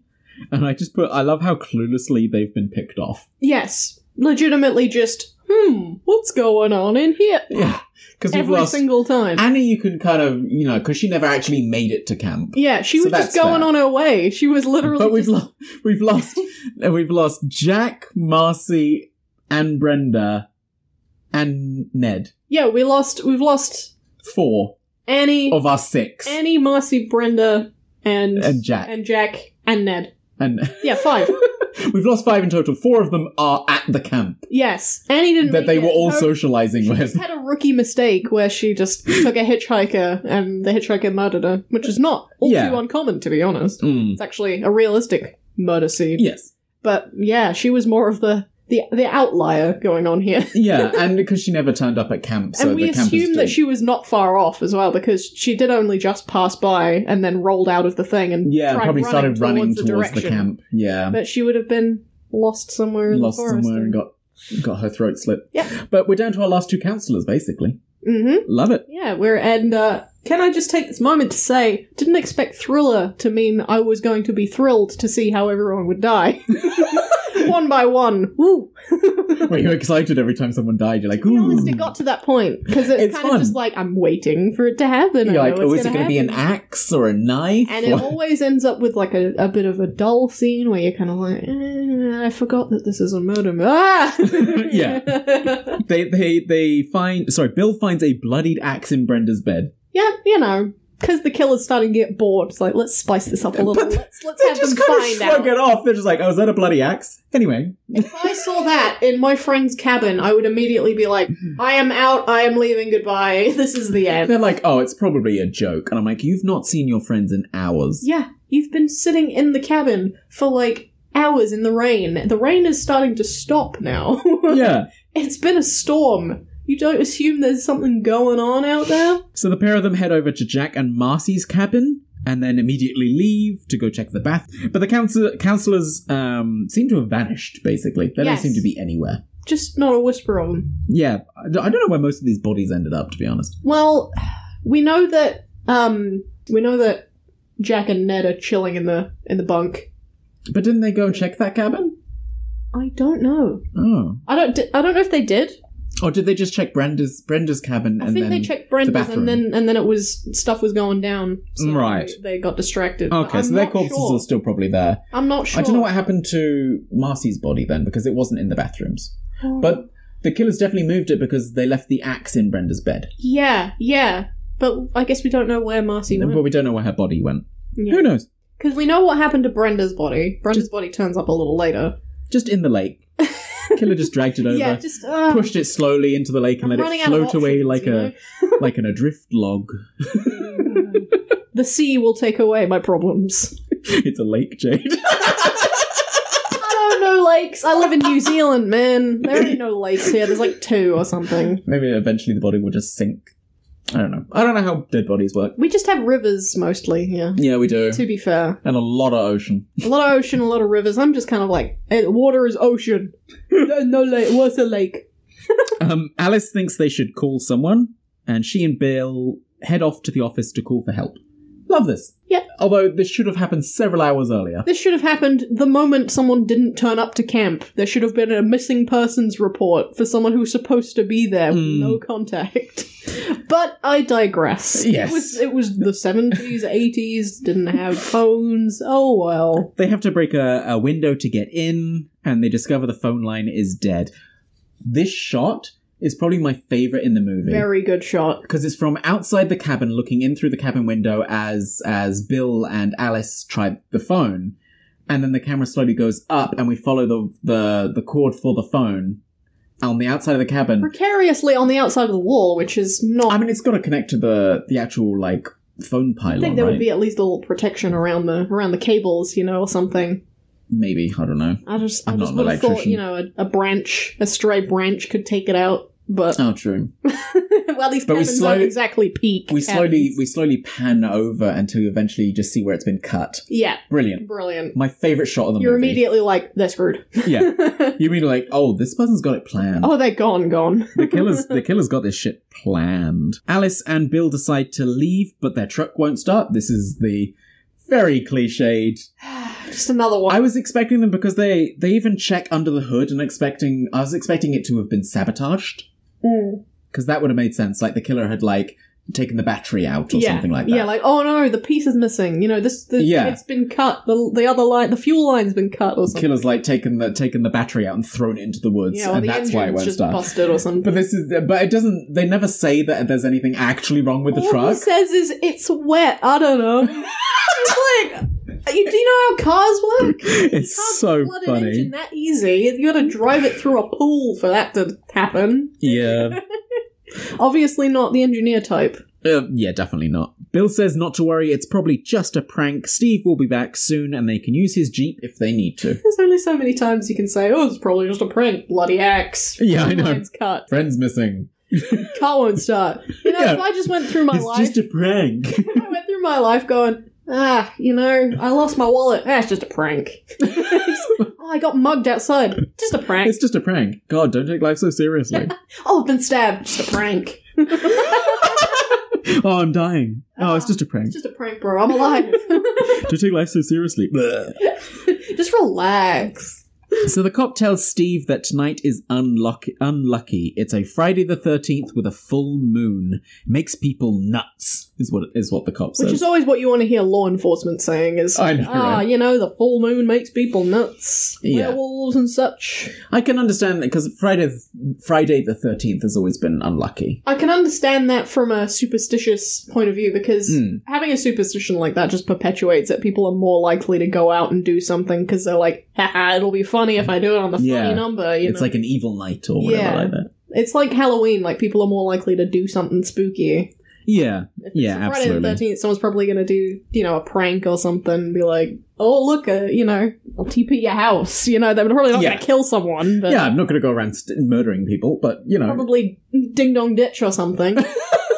Flaming bag of dog poop or something on someone's front doorstep. Knock at the window. Yeah. Something scary that's going to get to you. But the rain is starting to clear up, apparently, and the cop gets a call to go help with an emergency down the road. Some flooding's caused some damage or something like that. So he drops Steve off at the entrance to the camp. He hikes to camp where a figure greets him.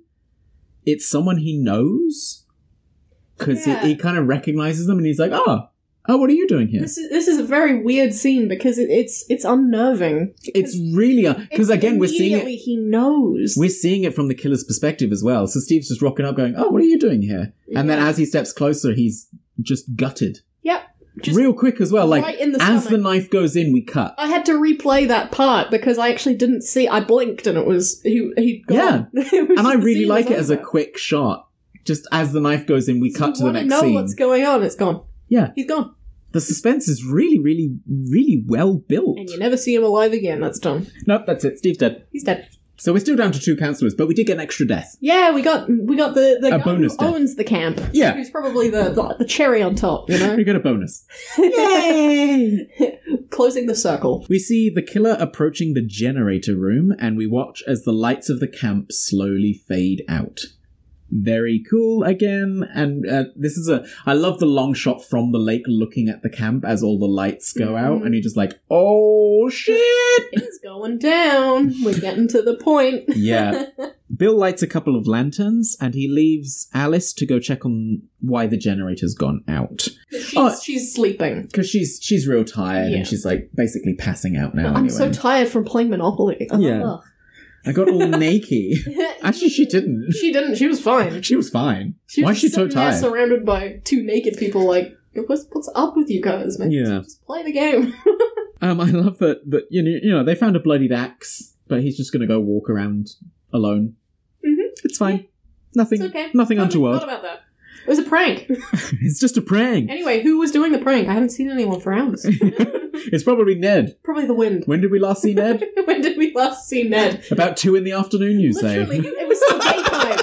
It was still... We last saw him at lunch. He was like the first of the counsellors that we met who died. Yeah. As opposed to Annie, who died in the woods. The actual, in the camp counsellors. Exactly. And they're just like, oh, it's probably Ned. I'm like, when was the last time you saw Ned? Yeah. Anyway. Do you think he's had enough time to build up a prank? He's been out for 5 hours, dude. Yeah. He's been dead on the bunk. Alice falls asleep on the couch. Bill goes and checks on the generator. Annie wakes from a nightmare. Something about Bill. Yeah. She's worried about him. She heads to the kitchen to very, very slowly make herself a cup of coffee. Which she doesn't even make. No. She just kind of puts the things she needs for the coffee down. She puts a cup down, she puts a spoonful of coffee in, she puts the kettle on, she walks to the pantry, she gets sugar, she closes the door, she walks over to the stove, she puts a teaspoon... there, yeah. She stands there, she puts a teaspoon of coffee in the cup. She's kind of internalizing something, and we're not really clued into that. Because she's complicated, she's got something going on in her face. Very complex expression. This is one of 2 shots that I'm just like, this is just too long. Too much. This is taking too long and nothing is happening. That was me with the sex scene. That was right. It's too long and everything's happening. I don't know. Please. I mean, fair. But it was like, we're literally we're not really watching anything. Make the coffee go. You heard of instant coffee? And you could tell, bless this actor, but you can kind of tell that she's been told, look like you're thinking or worried. Yeah, act like you're concerned about someone you can't see and make a coffee at the same time. Yes. And you could kind of, because she's trying to look busy, but she knows she doesn't have any lines, so can't say anything. And there's no one else in the And the shot goes on for like 5 minutes. It's just obviously everyone behind the camera, and she's kind of like, anyway, guys. I'm just gonna...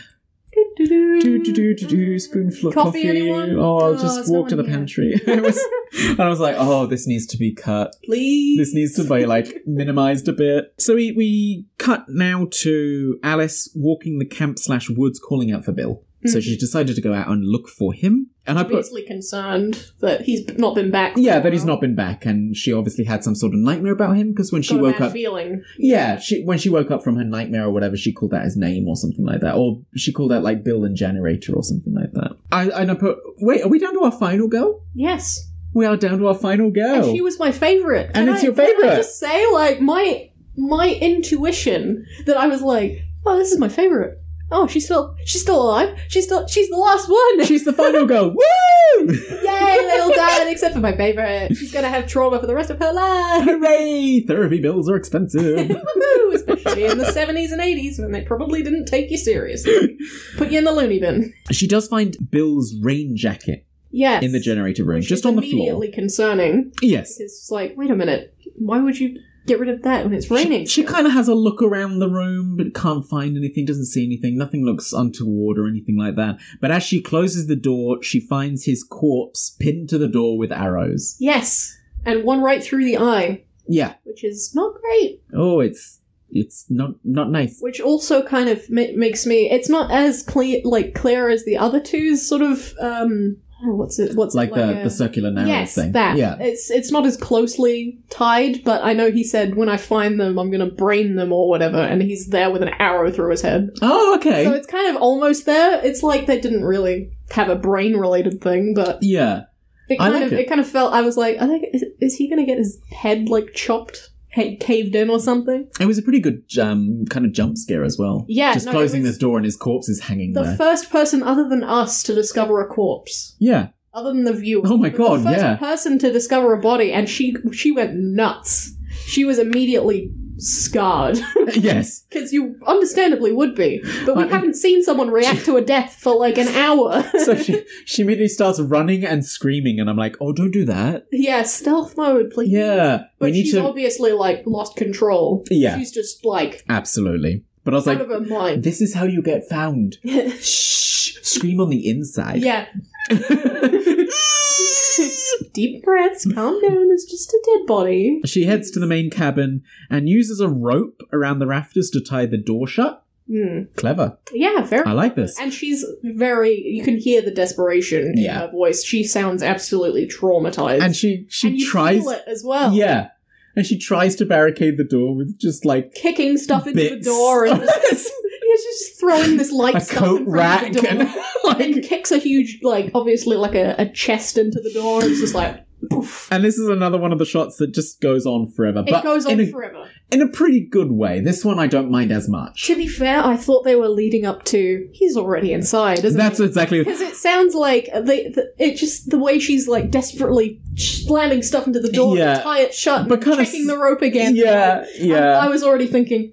Wait a minute, he's inside, isn't he? I was my note literally says, if this were a comedy, the villain would be stood behind her the entire time while she barricades that door. Yeah, just just watching her do it, what are you doing? I gotta have a murder at 8. Are you done? I'm already in here. Yeah, anyway, sorry about it. No, you can't get out. She does do a very good thing, and she arms herself with a baseball bat. Yes, good choice. Good choice of weapon. And then heads to the kitchen and arms herself with, a trident. Some kind of kebab stick. It's I think it's not even a proper knife. Is it a carving fork? I think so. Meant for rump roast and stuff like that. Something so you can like that. It's she just picked it up and just went, oh, this'll do. It's sharp, it's pointy. I would have been finding the biggest knife in there if I was looking for one. It would just be where's the most comedically shiny and large knife? It's mine. The killer can't have it. You come out with the pyramid the pyramid head sword. You're yes! I found my knife! Settle for no less. Yes. she turns out the lights and stuff, doesn't she? Yeah, which is going to attract more attention. Thank you. I'm not the only one. The rest of the camp is on, and she's like, because the generator keeps flicking on and off every 5 minutes because of these characters. Oh no, wait, that's a little bit later, I think. Yeah, beforehand, obviously, he's gone to check it, turned it back on, and all the lights have come back on. So she's like, "Oh no, I better hide myself." Turns off the lights, and everywhere else has them on. So obviously she's in there because they're flickering. Yeah.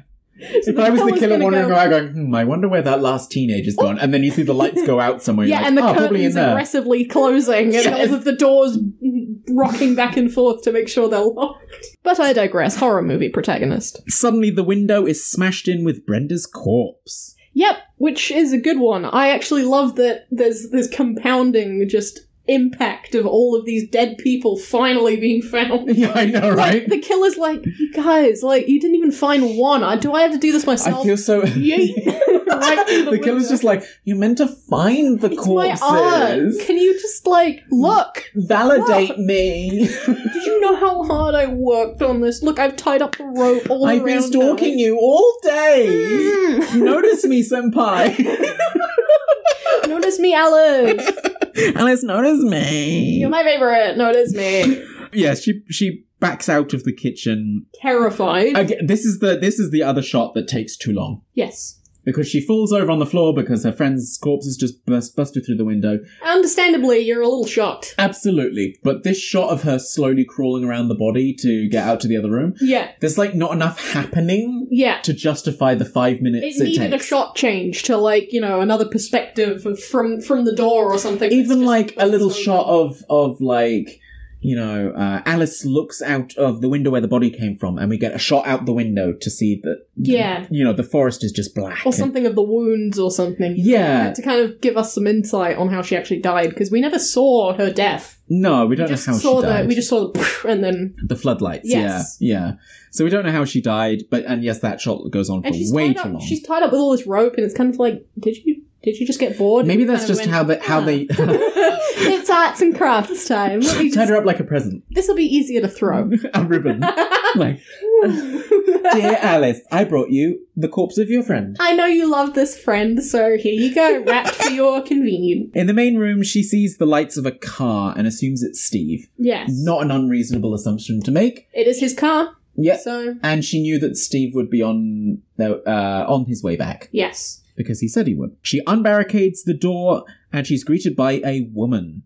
Yes, someone we've never seen before. Someone we've not seen before. Who's in Steve's car, so we're immediately a little suspicious. And so I didn't even realise it was Steve's car. Yeah, well, I mean, I saw the tiny headlights, and I was like, oh, it's the Jeep. Oh, okay. Back in the Jeep. I think it was his car anyway.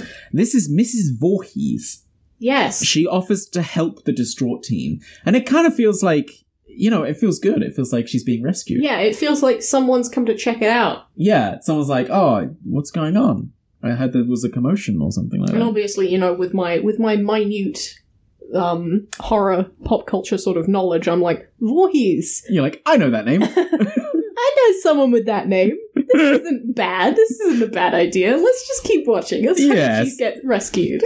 Alice tells her that they're all dead, and Mrs. Voorhees goes to check Alice's story. Alice follows, and they look at Brenda's corpse in the kitchen. And Mrs. Voorhees is distraught. She's like, oh my, what monster could have done this? Yes. Oh, this place, it's cursed. Mm-hmm. You know, there's... She decides to change tack very quickly from, I don't believe you, to, this place is haunted. I was trying to decide whether or not she's got, like, a personality disorder. Yeah. It's almost like... Because of some of the things we see. We can probably discuss later what might be... What might be going on there. Yes. But for now, it's more like... You're like... What's she thinking? Yeah. Mrs. Voorhees mentions that a boy drowned the year before 2 counsellors were stabbed to death. Yes. He drowned because the counsellors were banging instead of watching him. Yep.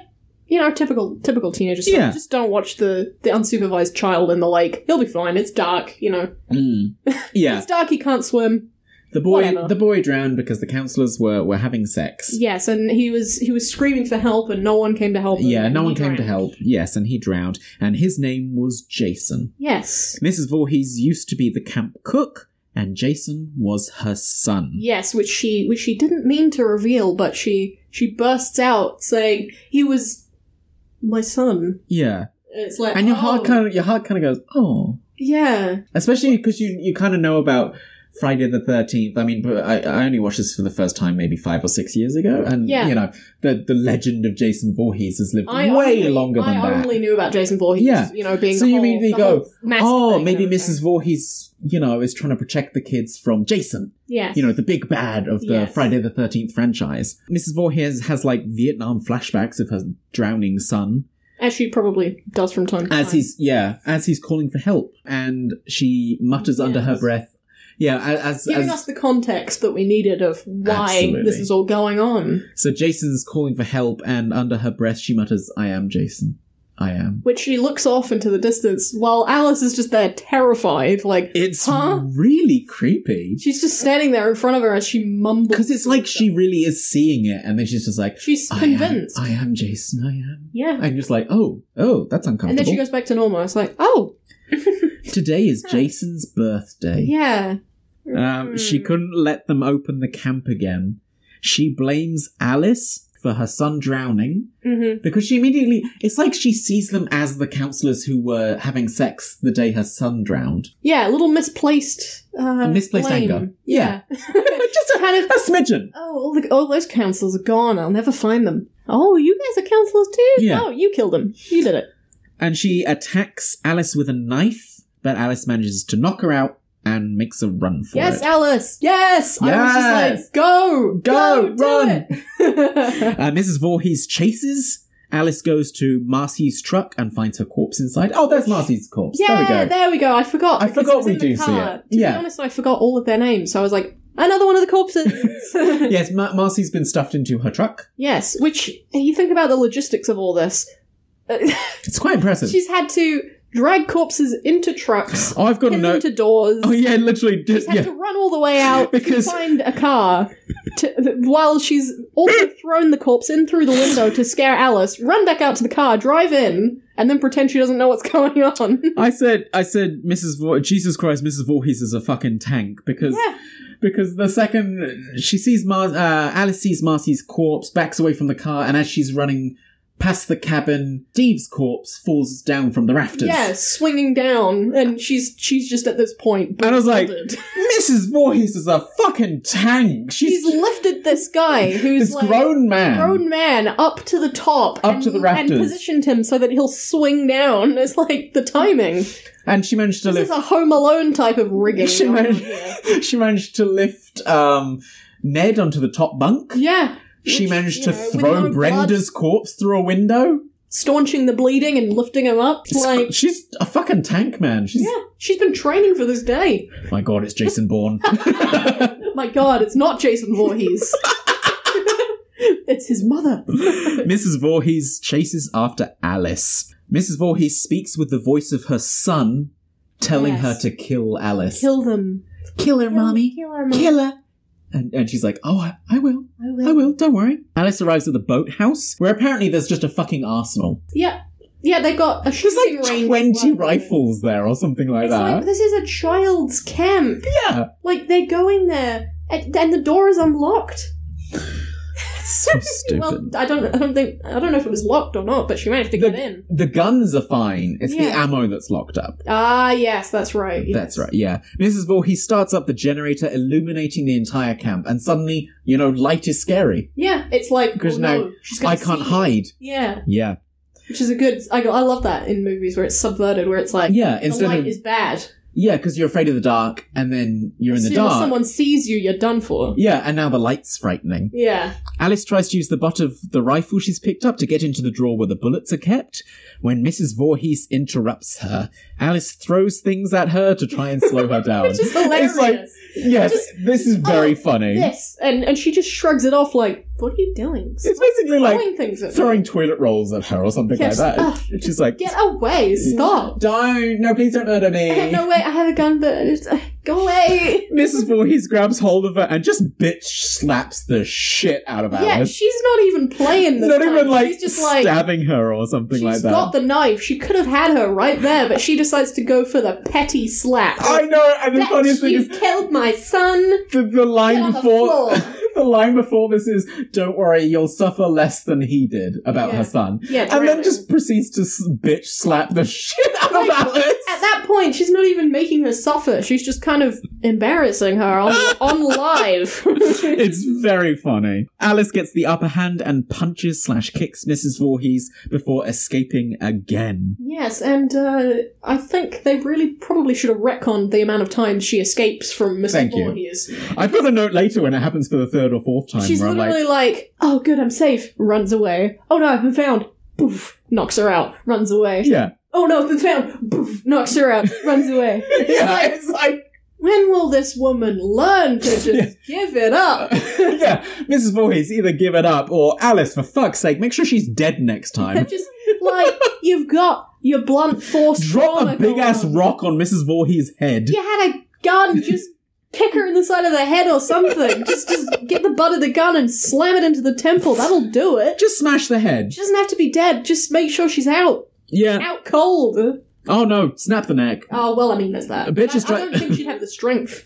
Killer coming after me, bitch better make sure I'm dead, because the second I get you down, you ain't getting back up again. You ain't gonna be the killer, you're gonna be the killed. Yeah. I'm gonna get you. Mrs. Voorhees walks the woods looking for Alice, and walks right past her. Yeah. Because she's like hiding behind some pieces of decking. Even though the angle, thank she you. would have seen her. I'm not the only one who didn't. I was just like, why are we focusing for so long? Literally, the angle that Mrs. Voorhees walks up the trail at, she would have been able to see Alice easily. I love thinking about the fact that from Mrs. Voorhees' perspective, there's just this woman going, "No, just don't see me. Don't see me." Just next to this pile of wood, obviously very visible, and she's like, looking at eye level. Where's this girl? Not and then hiding. Wanders off. Yeah, and then goes And then back. Alice pops up and is just like, "Aha!" Wandering away. But she does do the good thing in running in the direction that Mrs. Voorhees just came from. Yes, which is actually, wow, a smart thing in a horror movie for someone to do. Instead of ignoring everything. Instead of running upstairs. Yeah. Mrs. Voorhees talks to herself as her son, whispering, kill her over and over and over again. It's very cool. Very good. And it's something else as well I forgot to mention is we realised that the voice that Brenda heard earlier was Jason. Probably Jason, yeah. Because of the exact same "help me" sort of thing. The Mrs. Voorhees using Jason's voice. Which is also very creepy, because how do you get that similar? And how do you get that, like, to that point mentally? Yeah. Where you've got your son's personality, or at least the memories of her son living inside her head to that point where enacting vengeance. Where he's instructing her and controlling her, telling her what to do. Exactly. And it's because you start to realise, oh, that's why they were all lured and killed. Yes. It's the son. It was the son. Driving her. And Mrs. Voorhees is trying to gain retribution by killing any counselors making sure the camp never opens again. Yeah, because it killed her son. Because I'm sure that's really her goal on the inside. It's not, oh, I must kill them because they did it. It's more the fact that you're perpetuating it means that this is all in vain. He died for nothing. That's a very good point. Sort of kind of... Because teenagers will always... Don't let it happen again. Yeah. So kill them. These rowdy teenagers will always choose sex over trying to save a child. Or, just general teen behaviour. Whatever. I won't watch the kids. It doesn't matter. Alice arrives back at the main common cabin area. God, that was hard to say. Main common cabin area. Yeah. That's very hard. That's right. This is where she turns off the lights. Yes. And closes the curtains. And I was just like, you're just drawing attention to yourself. She's the perfect storm of dumb and smart in this movie. Yes. She's like, she does some good strategy things to kind of get away, but the next minute she locks herself in a tiny pantry. Yes. Where she's going to be found. She locks herself in the pantry as the sound of someone entering and clambering about the cabin draws her attention. Smashing things in the room. Wandering around, stuff like that. Obviously, like, for a moment, probably drawn to the fact that, she'd flick the lights off and close the curtains. Mm-hmm. Which is like a big... Very conspicuous. Yeah, it's a big searchlight of, like, hello, I'm here. Morse code. I am here. Yeah. Murder me. Please. The person seemingly leaves until we see the handle of the pantry door wiggle. Again, great moment because she like sinks down. She's like takes a sigh of relief. And you don't get a lot of close-up shots of the faces in this movie. No, unless it's actually it's Mrs. Voorhees that gets the most close-ups when she's talking to her son and when her son's talking to her. Yes. But most of the close-ups are either the murders right in their face. Yeah. There's one part where she's just sitting there. She's just sat there, like trying to take a second to breathe. Yeah. And then you just see, it's so quiet as well. Yeah. You just see it slowly she doesn't hear it for a second. And you're just like... you're like, no. Yeah. You just see it turn and you're like, oh shit. And then it starts to rattle. Yeah. And you're like, then she hears it. And then she's done. Mrs. Voorhees starts breaking down the door, swinging a machete. There it is. There's the machete. There's the machete that we get. That becomes the classic. Comes back to it, and that's the classic weapon. She breaks down a panel of the door, then just reaches a hand in to unlock it. Here's Mrs. Voorhees. Basically, yeah. At this point, if I was Alice, I would have gotten like, a can of beans or something from the shelf and be like smashing the shit out of her hand as she reached in to grab the lock. You can totally, like, how's she going to angle it beside and actually stab you efficiently? She can't. As soon as she has to wrench her arm. She has to turn side on to get the free arm in, which means the machete is furthest away from you. Yeah. As soon as she reaches that hand in, fucking whack it with a tin of beans. Break the hand. Break them fingies. Yeah, slam it into the broken door panel. Just do something. She's terrified, standing at the back of the pantry like, I'm going to die. Mrs. Voorhees opens the door and they have a tussle. And she's got that face on that's like, you're done. Yeah. Just smirking at her like, really? You hid in here? And then, I wouldn't find you. But Alice manages to knock her out again. And makes her head bleed. There's a small pool of blood. Maybe she's dead. Did she do it? And she just doesn't finish the job. Thank you. I've got in big, bold... Finish the job! Big, bold font. Okay, Annie, this is the third time you've knocked her out. Please make sure she's dead this time. I have to say, Mrs. Voorhees is resilient as all hell. She's a fucking tank. She's been slammed into several objects, had them slammed against her in the temple, and she's still kicking. She's just like, She's not even showing any signs of, like, just absolute concussion. Cracks knuckles. She's literally like, where was I? Oh yeah, that's right, killing Alice. Alice leaves to the docks. Why? Yep, you'd think you'd run to the road, run to find... Mrs. Voorhees arrived in a working Jeep. Yep. Take the car. You got scared of the dead body in there that you could probably have just pushed out the door and just get started and get out. Yeah. Yeah. Although, to be honest, maybe she thought, oh, well, the car's just not going to work. It's a horror movie. The car's not gonna Mrs. Voorhees drove in a car. The engine's probably still fucking running. True. Hop in, drive away. I mean, the car door was still open. Yeah. So, just get it. That would have been great. And one of the many times Mrs. Voorhees was supposedly knocked out, hop in the Jeep and drive away. It's just like the SpongeBob meme. What's bitch gonna the do? Coffin, get in. Yeah.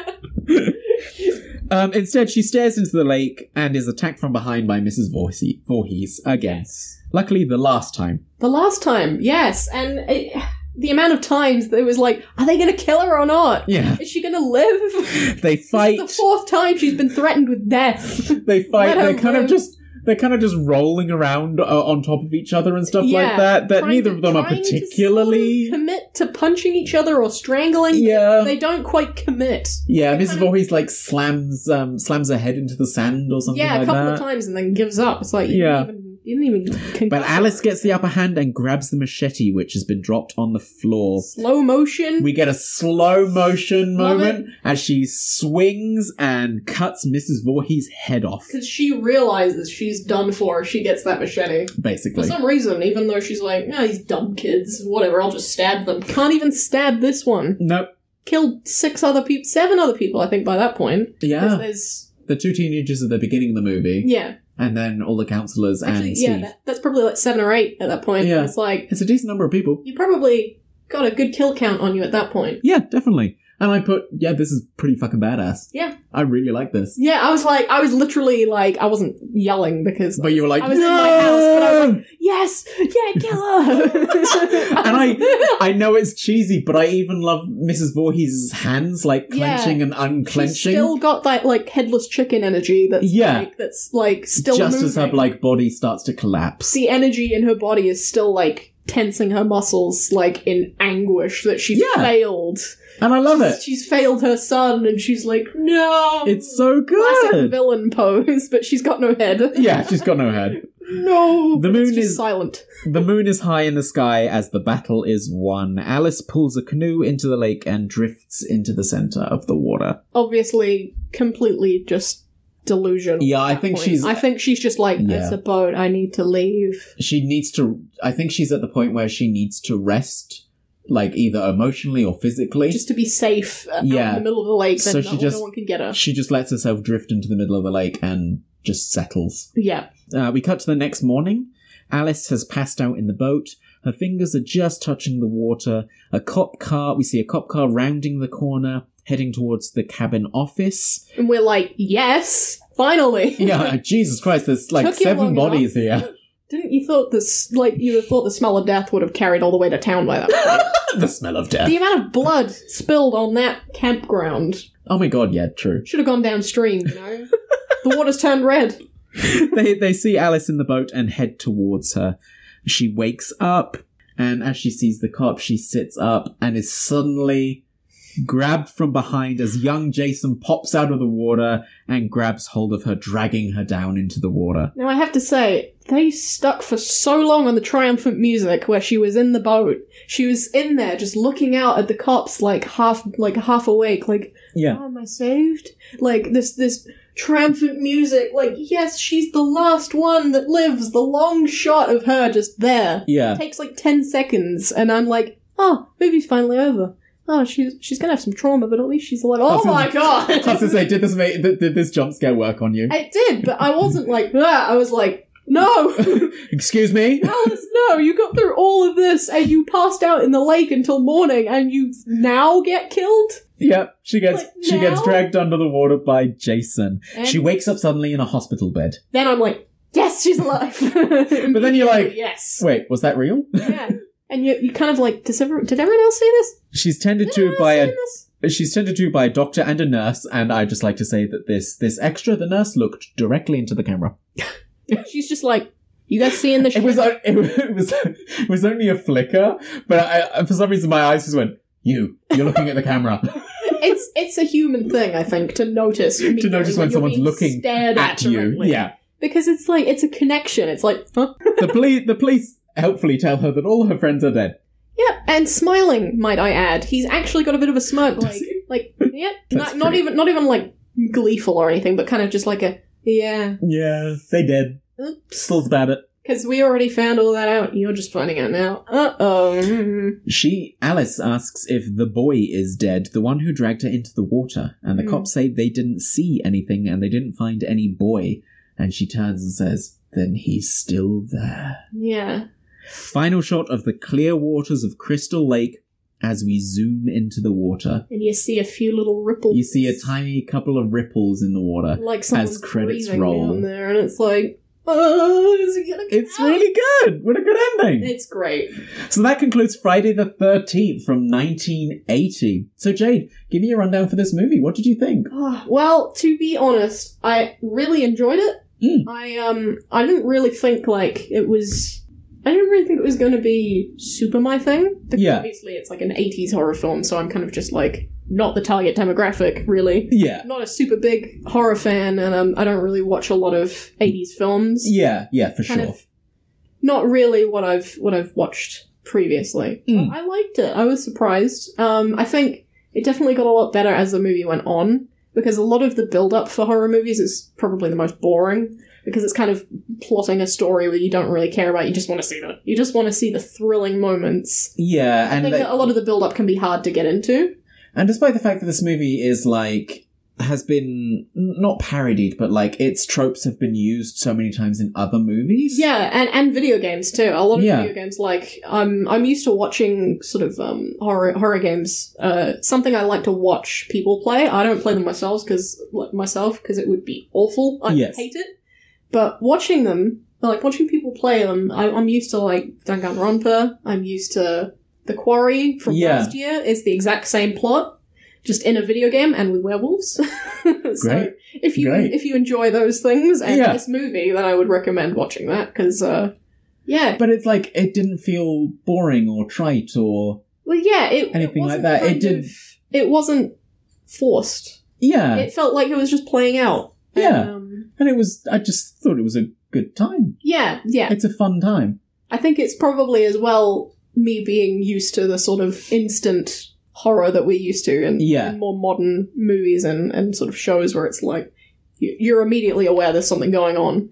For this film, it spent kind of the first 20 minutes going, there's something going on, but you don't know yet. Yeah. So it wasn't boring, but it was like, we're not at the meat of it yet. Yeah, absolutely. So I think I'm definitely one of the people that's not as used to slow build-ups. What did you think as far as the twist of Mrs. Voorhees being the killer, not Jason? Yeah, I knew nothing about the film, so it was quite like, Mrs. Voorhees? Where's the mask guy? Yeah, where's the guy with the hockey mask and the machete? Exactly, that's what I was thinking, as someone who only knows the classic sort of... Yeah, the image of Jason. The hockey mask, yeah. I was like, it's a kid? Jason is a kid around? But isn't it a guy? Oh, Mrs. Voorhees is the one stabbing everyone? Huh? Weird. Yeah, so I was kind of just not expecting that. I think it's great. It is a good use of, it's a good use of that trope where it's not them, but it's someone they know, and they're taking revenge. Yeah. The person you thought it was is actually dead. And the use of, like, whatever's going on with Mrs. Voorhees' psyche. Yes, it's almost like she takes on his legacy and kind of... Yeah. Obviously twists him. Like, keeping him alive inside her. He wasn't like that in life, I presume. Like, he was Yeah. just some normal kid that just died because of negligence. Yes. But, like, the tragic twisting. And it's like she couldn't get past it, so had to, like, go on this quest for revenge. Yeah, and she took him on into her own mind. so he'd always be alive with her. I'll do it for you, you know? All of this is for you. The mama. The theory is, or what I've read, is that's kill ma. Oh, wow. So it's Jason speaking to his mother, telling her to kill. The echoes kind of in her mind. Yeah. Like a consistent sort of... Kill ma. Oh, wow. Yeah. Yeah, it makes it really creepy, eh? I don't like it. But that's what I've read anyway, and I really like it. Yeah. As a theory. So, for your personal enjoyment, what would you rate this? 1 being awful, 10 being amazing. Where would you scale this for your personal enjoyment? Oh, for my personal enjoyment, I would say probably an 8, because it's obviously not my usual fare. Yeah. I loved it. Yeah. The experience was great. I love those sorts of, like, slow into sort of a cluster of death. You know what I mean? Where it kind of goes, into a cluster of death. One's dead, another one's dead, and they're all dead. You know? That sort of, like, build up to eventually someone's got to deal with this. Yes. And knowing who our final girl is and stuff like that. And I love that my favourite got to live. You got lucky. Yeah. I was kind of like... That never happens in horror movies. She lived. I wasn't expecting that. I thought they were all going to die from the blurb, you know? When you look at the movie with the trailer, it's like... I didn't watch the trailer. I normally don't. Yeah. I avoid trailers for movies because they give away way too much. Yeah, and it's nice to be surprised. So I just saw the briefest, like, tag of the councillors are slowly killed one by one, and I was like, oh, so they're all going to die. But no. I have to agree with your 8 out of 10. Like, for the legacy films, this is... It's a solid entry. It's definitely, like... You can't really recreate this in any way. Yes. Because they've tried. They've tried and it failed miserably. It was awful. But It's a notorious example. It lives in classic. Yeah. It lives in its bubble of when it was made, and because of that, it doesn't feel trite and it doesn't feel reductive of its own tropes. Yes. It's the original. Yeah. And because it lives in that time capsule of being the original, you always have that respect, and it doesn't feel old. But if you made the exact same movie, its dignity, but modern, it wouldn't work. It wouldn't, because at all. It would be like a 2. It's an entire different context, you know. Yeah. For modern context, you have phones, you have the internet, you have like it's a late 70s setting. Yeah. And it works perfectly with what it is and how it was filmed, and everything just works together really well, which I really love. And it kind of brings you into that time as well. You go, oh, well, there were small towns that you couldn't really contact anyone, and it was easy to cut the power, and no one had any way to contact if the no cell phones, nothing like that. No data, no nothing. But even if you tried to, like, make this movie today, but set in the late 70s, 80s, it wouldn't work. It wouldn't be convincing. Yeah. People have a hard enough time doing, like, Victorian soaps and stuff like that. Yeah. Even then, you're like, you look too perfect. Yeah. Everyone back then looked like trash. Come on. Diseased. So we like to give credit where credit's due. So is there a particular actor or character you'd like to give props to in this movie? Someone whose performance you just loved? I think you already know who I'm picking. Is it Alice? I loved Alice. Alice was really good. She was just the sweetest. Like, she deserved to get out of that scenario. She didn't deserve all of those corpses being presented to her one by one, I have to say. I think the acting in general was actually really good. Especially for the time and everything like that. Like, everyone's playing their characters perfectly well. She played someone who was faced with the multiple corpses of her dead friends very well. Yeah. Considering that's not something the average person goes through, it's kind of harder to act that out, but she looked absolutely traumatized. And there's little moments like in the pantry when the door handle started wiggling. Yeah. Really good. Immediate, she does such a good job. Oh shit moment. Yeah.